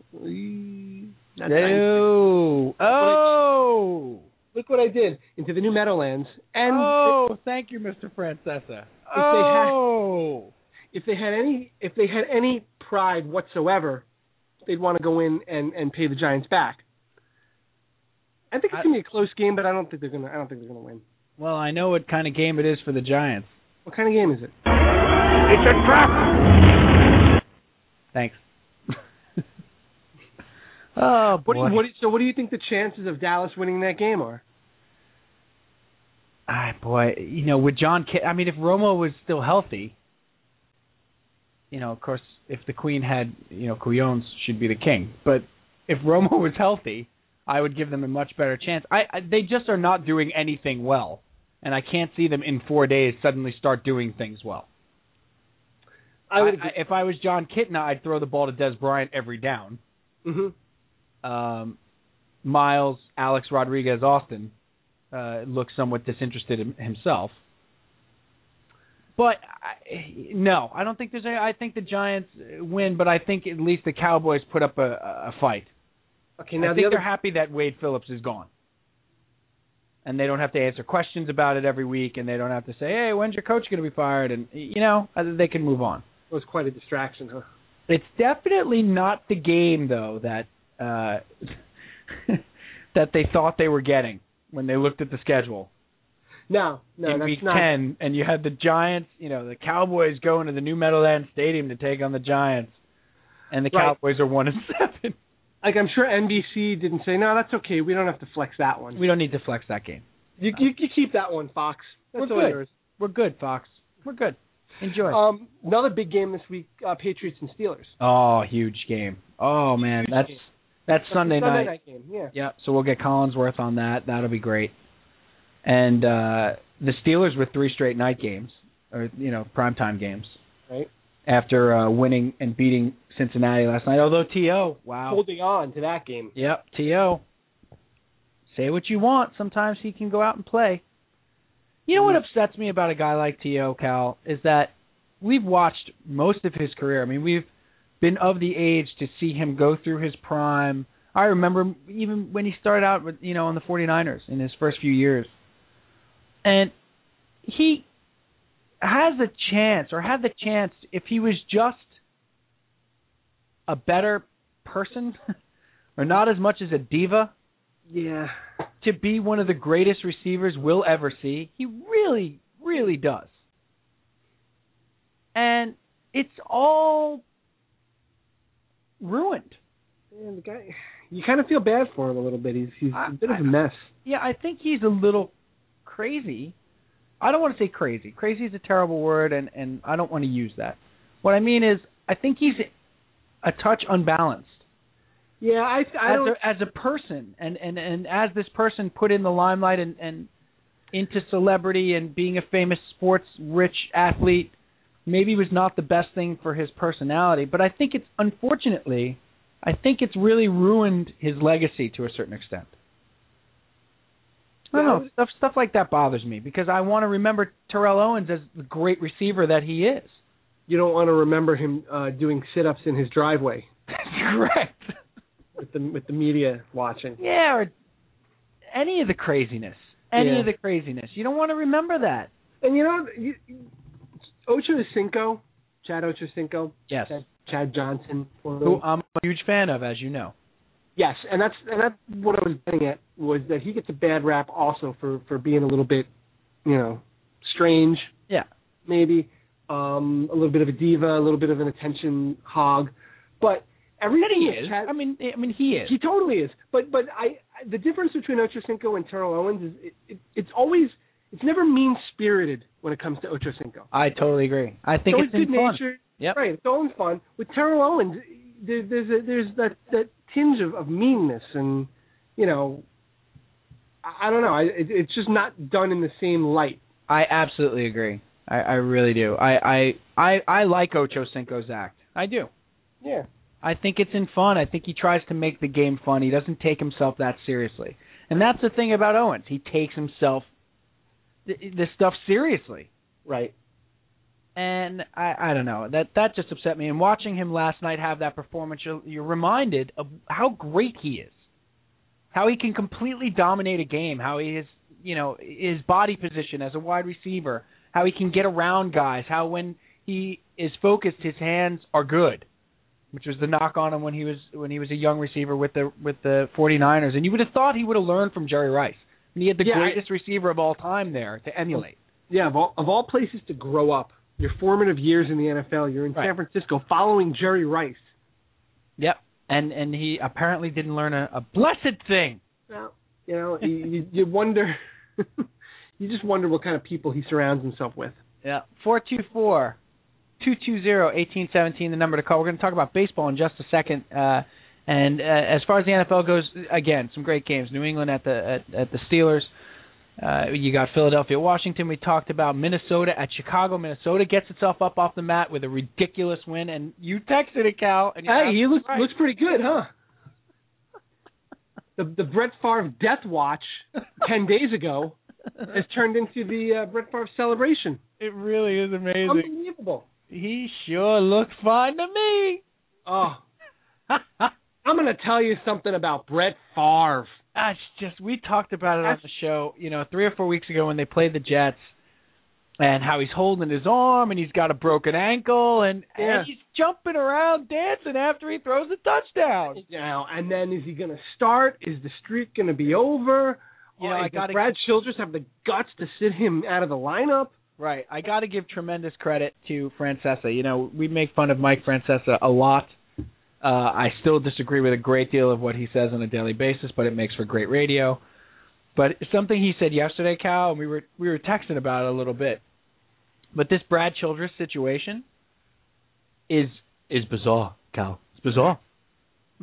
I mean, that was an enormous win for them yesterday. But Brad Childress is week to week. This is what Francesca was saying yesterday. The head coach is week to week. Yeah, basically his thesis is that the next loss will, unless he runs the table, he's going to be fired after the next loss. Talk about stepping up to the big boys, craps table. Yeah. I mean, he really is gambling with his career. He's like holding the dice like, come on, lucky seven. Mama needs a new pair of shoes. Like, he's got to run the table. You can play as long as you want. Just don't lose. Just don't lose. And he ripped on Favre, which was hilarious. You know, he took Favre to task. I don't need to be hugged and coddled like Favre. He got in a fight with Percy Harvin. And the owner was saying he considered getting rid of the coach instead of Randy Moss. Randy Moss. He didn't tell the coach that he was going to release Randy or the owner. After he trades for Randy Moss and trades a third-round pick and picks up that salary, he didn't tell the owner that he was going to release him. Oh, Brad Childress. Wow. And the mustache and the look. And the look. I am always waiting for a bell to ring to tell me that 8th grade geology is over when I'm watching Brad Childress coach a game. So the NFL is going to, and of course the locals, the Giants, the Cowboys, as we talked about, and the Jets with the intriguing game in Cleveland in the new Dog Pound. I had a buddy of mine, Cal, grab me on Facebook, a friend of mine from college, and I have a lot of friends from Cleveland, obviously, going to the University of Dayton. And I, as you know, Cal, I will not put a wager on the Jets. No, you can't. I never bet money on the Jets. I will bet, as we learned earlier this year, I had to wear a Bill Romanowski jersey. Right. Because the Jets did not cover. That was a bet with my boss. But I will not bet cash. And I'm being goaded somewhat by these Browns fans who are feeling frisky. Yeah, don't fall into the trap. I will not fall. I'm not even going to play it. No. How's that? I won't even play the sound file. Right. But he said something like, the Browns are coming for you. We took care of the Saints, and now the Pats, and the Jets are next. And I said, if there's a team that knows more about your personnel than mine, I can't think of it. I said, I don't think Darrelle Revis is really worried about guarding Chancey Stuckey. And that's when the Browns win 27-14. Yeah, let's be careful with that one. Gee whiz. 424-220-1817. Cal, we got to talk about baseball. Yeah, there's a little bit of hot stove going on. There's a little hot stove, so we're going to just touch on the hot stove. We'll take your calls on anything, though, NFL, baseball, whatever you want to talk about. I think maybe we'll save the announcer talk for a little, like after dark. Yeah, let's do it on the podcast. After dark. Right. So you folks listening now or listening to the podcast version of this live episode of Ready to Unload, Cal, Dr. Ire, and I will probably be doing a podcast this weekend, so look out for that, called Ready to Unload After Hours or After Dark. We haven't decided yet. I want the one that sounds less like Cinemax. That would be After Hours. It would sound less like Cinemax. After Hours is less creepy than After Dark. RTU Funload After Dark. Yeah, that's no good. Then we have to have different kind of music at the top. We need to talk to our marketing department about that one. Will you send an email to our marketing department about that? I'm gonna send a memo. We'll take a meeting with them tomorrow and go inner office. Use the inner office account. I got plenty of envelopes right here. I'm gonna cross out tech support and write marketing on it. Cal, you know what's Derek Jeter is a free agent. I know what you're going to say. No, he's not. I'll say it for you. Inconceivable! No, he is. No, he's not. He doesn't count as a free agent. No, he's a free agent. No, doesn't count. Wait, why? Because Jeter and Mariano Rivera, they're free agents, but come on, they're not really free agents. Oh. I don't know if they're not. Oh, right. Yeah. So, is it possible? Let's just do this. We're into hot stove. Free agency opened up on Saturday night into Sunday morning. Cliff Lee's already going to be a Yankee. Everybody knows that. We can talk about that more next week. Is it possible for Derek Jeter to play for another Major League Baseball team? Cal. Yes, it's possible. Inconceivable! How is it possible? Okay, there's a lot of people that disagree with you. Well, sure. So tell me how it's possible. Where's he going, Cal? Where's he going to go? You got the smartest team in baseball and the smartest player in baseball. It's not going to. It would be an enormous mistake. Look, here's the deal to me, Cal. Derek Jeter could play somewhere else. Of course he could. Did they think Bobby Orr would play somewhere else? Did they think Wayne Gretzky would play somewhere else? No, but it happened. Todd Zeile. Did they think all 11 cities that he played in? You think they all thought he'd be moving on? Do you think Mike Jorgensen? Do you think Joel Youngblood expected to play both ends of a doubleheader with two different teams? No, but it happened. Okay, so anything can happen. How much do you give Derek Jeter if you're the Yankees, Cal? He's the brand. He won a Gold Glove today. Congratulations to him and Robinson Cano and Mark Teixeira winning the Gold Glove, and Jeter wins his second straight. Is that his second straight? Not his second straight. I think he didn't win one last year, but he won the year before. Yeah, he won maybe in 2008. Either way. Yeah, because he was much maligned for his defense in 2007, and he came back in 2008 and had a great year. Right, the Yankees, to me, have the most intriguing offseason going. More intriguing than the Mets. The Mets are building the most intelligent aggregate front office in the history of Major League Baseball. I don't know if they're going to be able to build a championship team, but they will kick your ass on the SATs. Oh, way. They will destroy you. It's a Mensa meeting. It's a veritable Mensa meeting. Now, when the Mets call roll and the front office, right, it is a Mensa meeting. Anybody with an IQ under 145 need not apply for the Metropolitans. See, how funny would it be if just for kicks they kind of kept Omar Minaya around for those meetings? Well, there's the curve. That's true. You want to be graded on the curve. You keep Omar in the room. I don't know what Rico's IQ is, but I'll tell you what. He's an Ivy League graduate also. He's an Ivy League guy too? Yeah. I forget where he went. Wow. A ton of guys with no basketball team. No college team to root for. But the Yankees, it's unbelievably interesting, Cal. Derek Jeter is a free agent. And you know what? I don't think it's going to end in a day. I think it's going to be drawn out. I think for the first time in his career, Derek Jeter is a true free agent. Well, he is. He never even made it to free agency last time. They just locked him up with an extension. So, Cal, if you're Derek Jeter, do you go out there and say, hey, what do you got? Do you put yourself out there? Do you maybe accept an offer from, what was the rumor today? The Giants? San Francisco Giants? Could you see that? No, listen. The idea is that it's not conceivable. It's possible. You got me with that sound clip. Of course it's possible he could go play for another team. I don't think he's going to this year. But I also don't think the Yankees are going to lock him up to a contract that's going to extend through the remainder of his career. I think there's going to be another free agency for Derek Jeter. Do you think that wow, so what they're going to try to get him for 2 years at $30 million? Yeah, they're gonna try to. I would say no more than a 3-year contract. They're going to want to get out of him. Well, I mean, if he signs a 3-year contract, he'll be 40 when the contract ends, right? He will be 39. Yeah, or 39. He's 36, going to be 37 during the year next year. Well, no, when's his birthday? In October? I don't know. I haven't celebrated in years. Even if he's 39, he's 40, whatever he is. If they give him a 3-year deal at what, 15, 17 million, he's gonna take. And now they're talking about a personal contract and that sort of thing, and he's got to take that, right, Cal? Yeah, I think he would have to. Oh boy, I really don't know.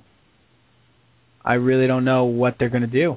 It's gonna be interesting. Now you can't see him going across country and playing for like the Giants or the Dodgers. I mean, how are the Dodgers not a perfect landing spot for him if he were to leave New York? I can't see it happening.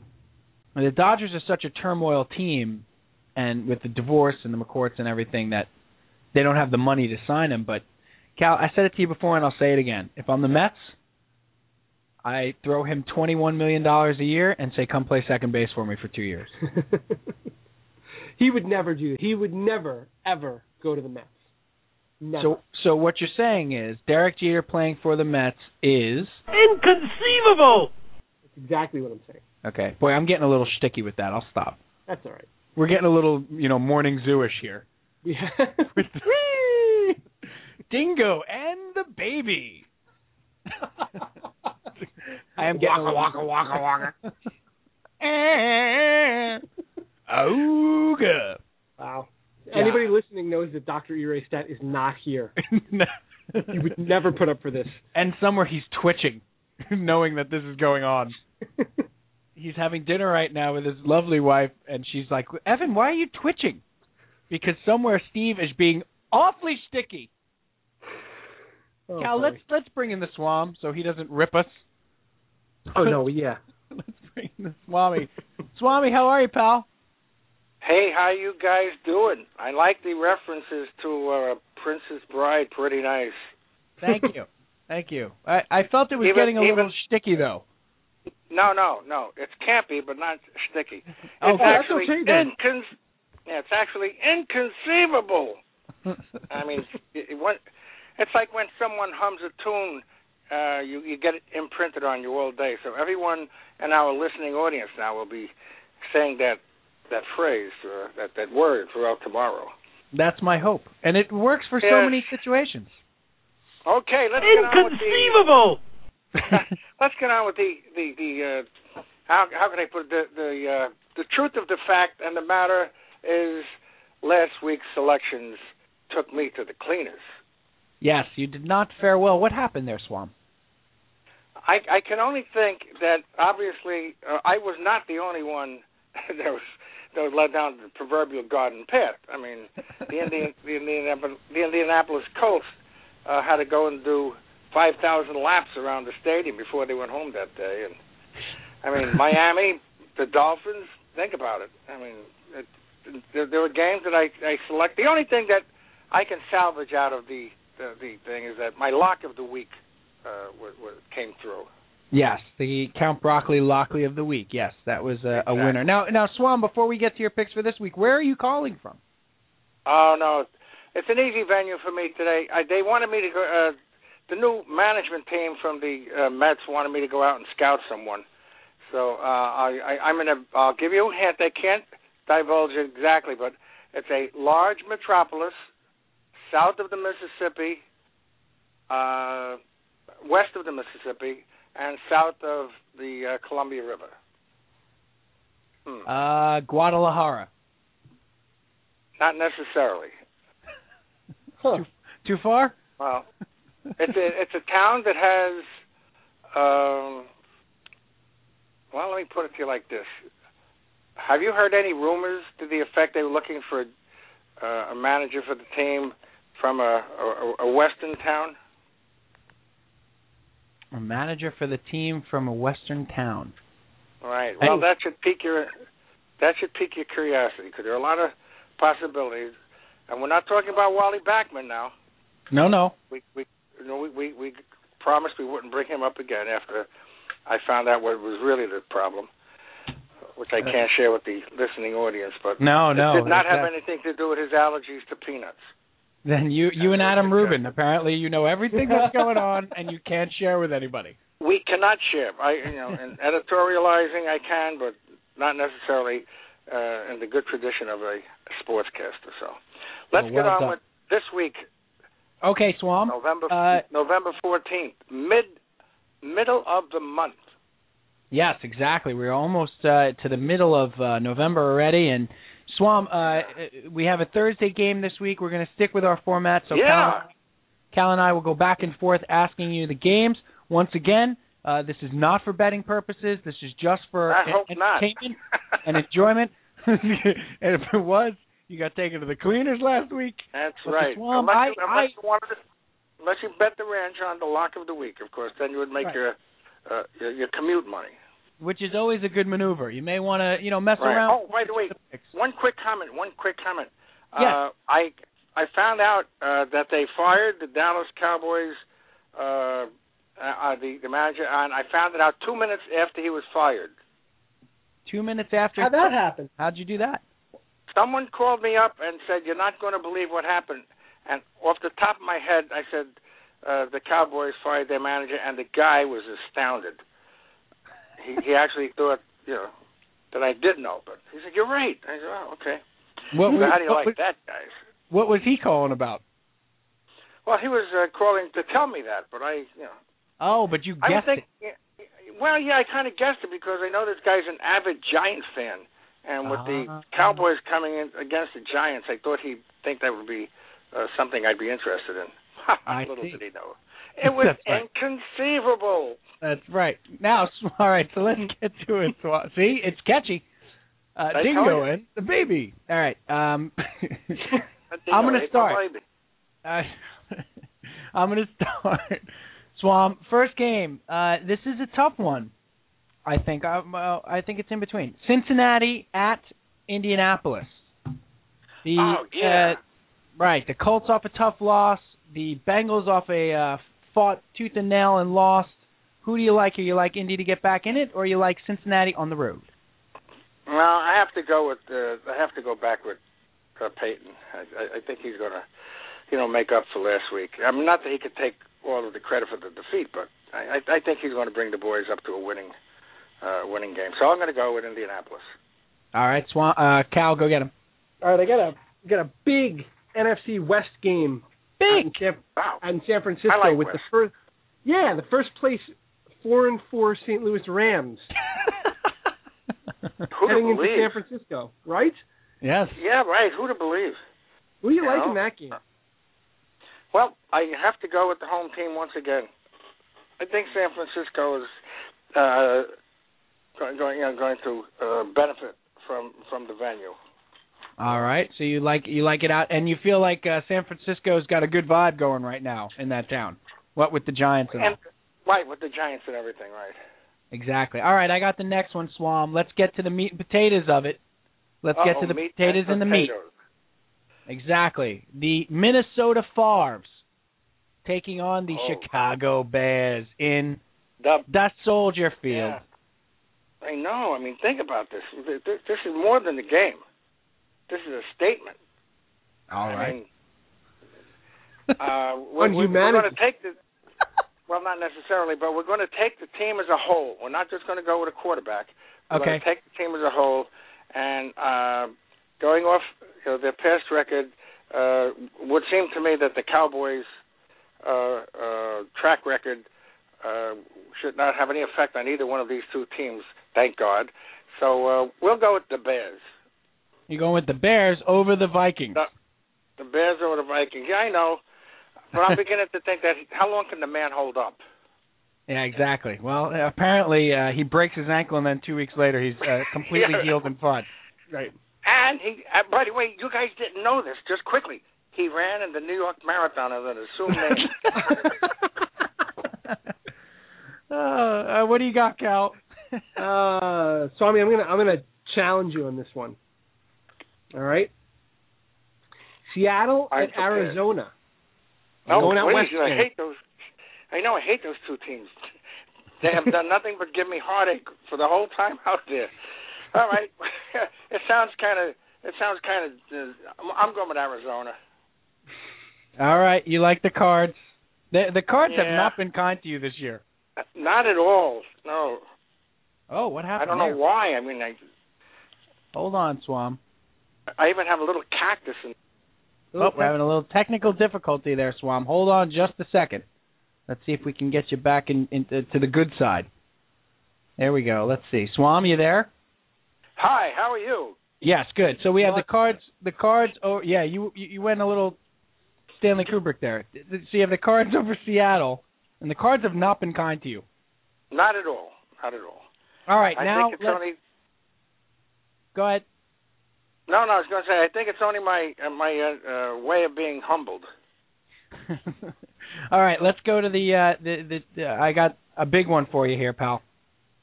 Okay. New England Patriots at the Pittsburgh those guys. Steelers. Battle of 6 and 2 teams in Heinz Field. I know. Well, you really think that the Pats should have been 6 and 2? Come on. I mean, did you see last week's game?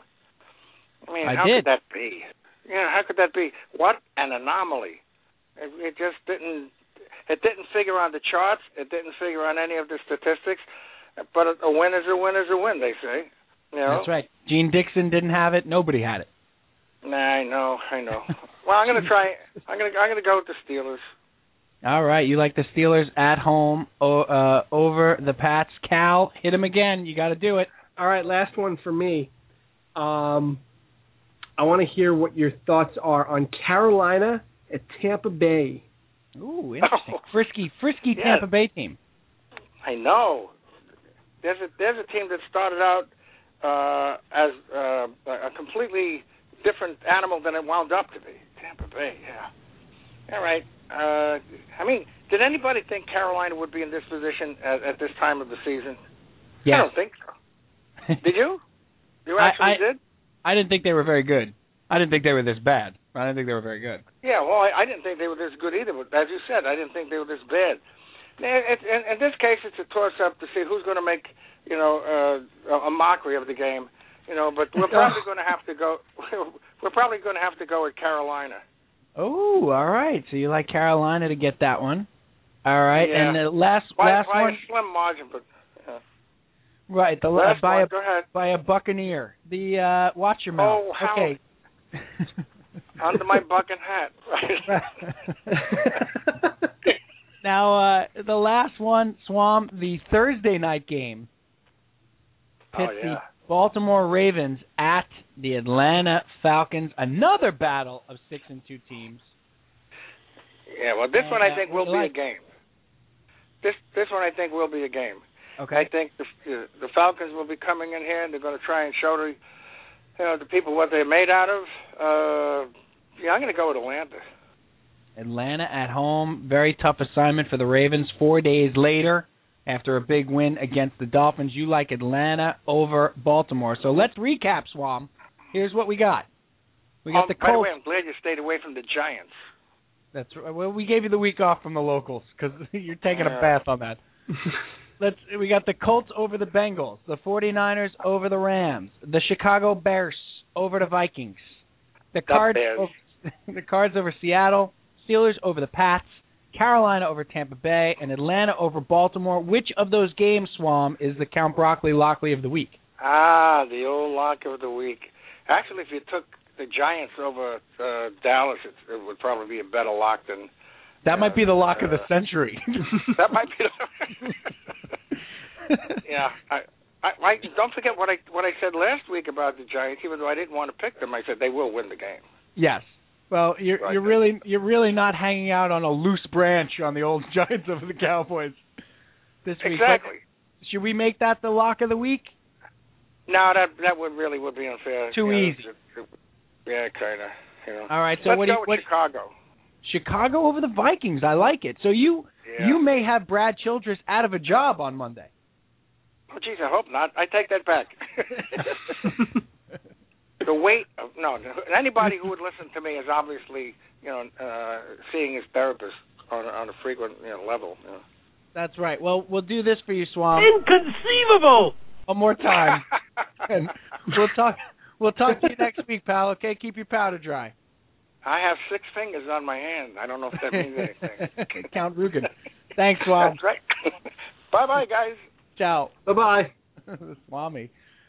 He's getting a real kick out of the Princess Bride stuff. Oh, he loved that. Yep, definitely. Now, Cal, we got about 6 minutes left here live, and then we're going to go a little overtime. We're going to go about a couple minutes over. That'll be on the podcast. So for those of you listening live, if you are listening live, check out the podcast for the last 10 minutes because we just want to touch on a little more baseball that we didn't get to, Cal.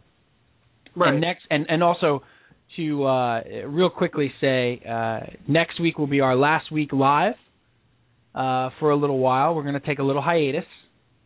We're going to reboot the show in the new year. So next week's show, November 16th, on Tuesday night will be our last live show for a while. We will be doing podcasts in there, but we're also going to redesign the website in that time. And Cal, we have a caller. Let's take a call here. Hey, welcome to Ready to Unload. You're on the air with Cal and Sam Pete. You guys are killing me. Hey, it's PJ from Jersey. PJ, what's on your mind, pal? Well, Cal was wrong about nothing tonight, so I wanted to get that out. And I don't want to put down. Oh, wait, let's get PJ back. Page, 1 sec. We're having technical problems. River, Hello. wider than a mile.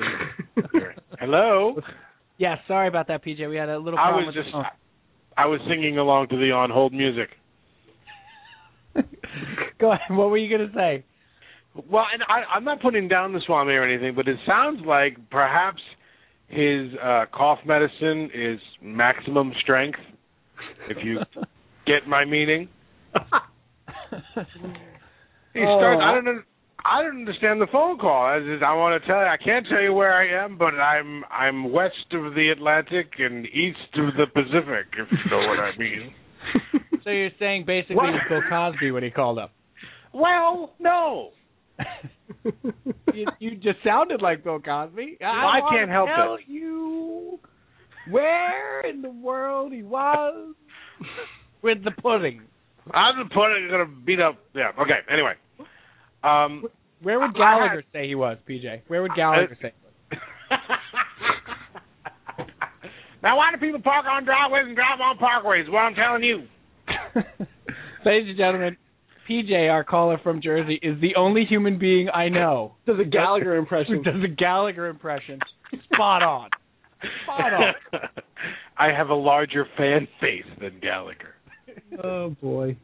I had some stories and some anecdotes about sportscasters, which I guess I'll save for a later broadcast.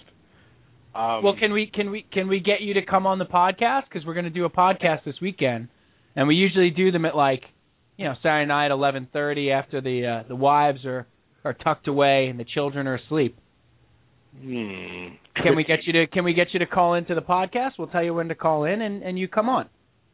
I'm gonna see what I can do about that. Let me tease it a little bit. Nice, tease it. I got to work today with someone I've never worked with before, a legend in sports broadcasting, and I won't tell you his name, but it rhymes with Mick Mutton. Mick Muffin? What? Mick Mutton? Dick Button. Come on, people. You got Skating legend. You got Dick Button. Dick Button? Yes. Dick Button. He's not dead. Apparently. He's not just for breakfast anymore. No, he's 80 years old, and he's fabulous. Wow, you worked with Dick Button. First of all, if not the greatest name in the history of broadcasting. Thank top you. 5. I'm wearing my Dick Button today as well. Yeah, top 5. Now, I got to ask you, and we can definitely tease this for the podcast, because I'm sure you have a lot of Dick Button stories. Tease it. But I got Button, I got Troutwig, I got Nance, I got Cronkite. Who do you want? Well, Cronkite. I know you got it. You got a lot of guys. Wait, Cronkite? What? Well, Cronkite, I just threw in there for gravitas. I don't know. Oh, okay. Well, if you will agree to come on the podcast, the RTU After Hours. Do I have to agree? Hours. You're going to make me do it on the air? You're going to make me announce? I'm running in 2012. PJ, we want an announcement. We want the decision. This is the decision. We want to know, are you coming on the podcast to talk about these people? He's going to take his talents to the podcast. You're going to have to guide me through it. I don't think I know how to do a podcast.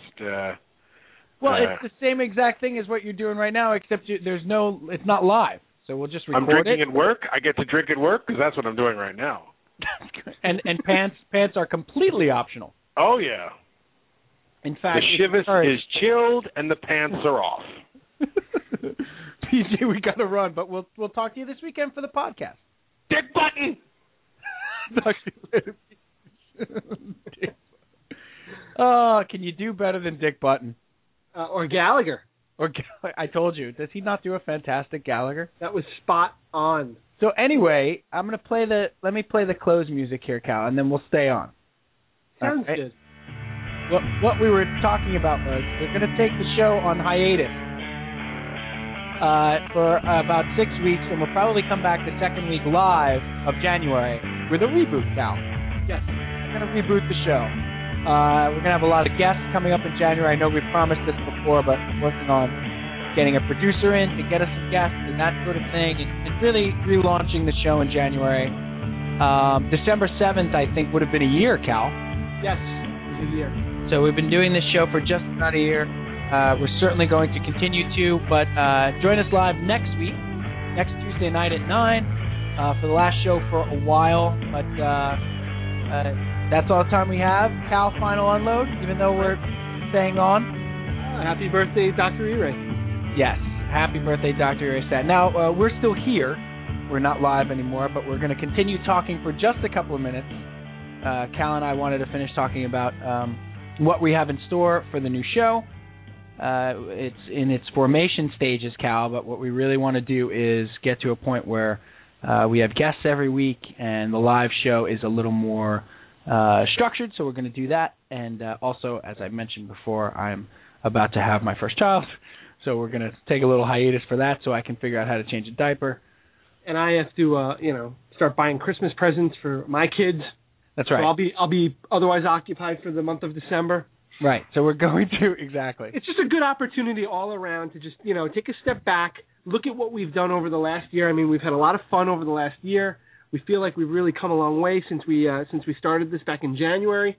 Yep. And it's just every season comes to an end.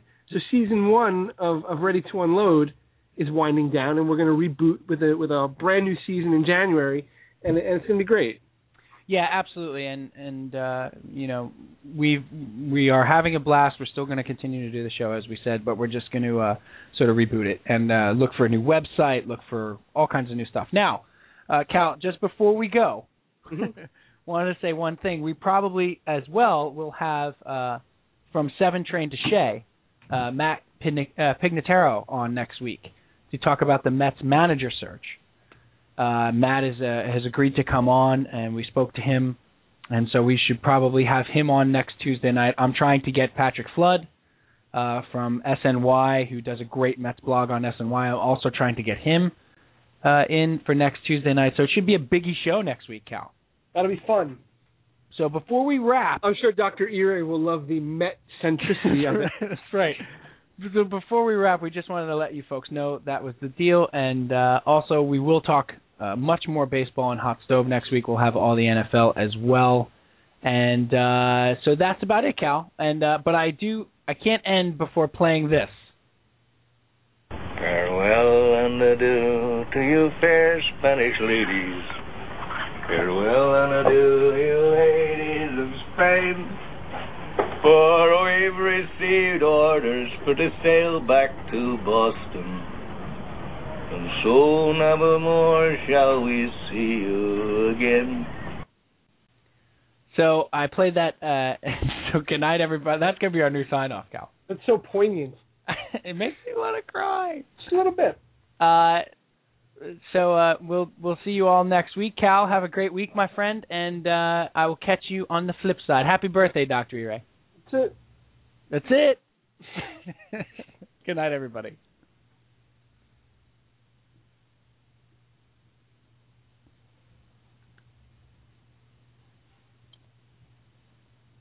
Okay, we're clear. We're clear? All right, good. Boy, that was hot. I am exhausted. Fun. That was a gem. That was the delight.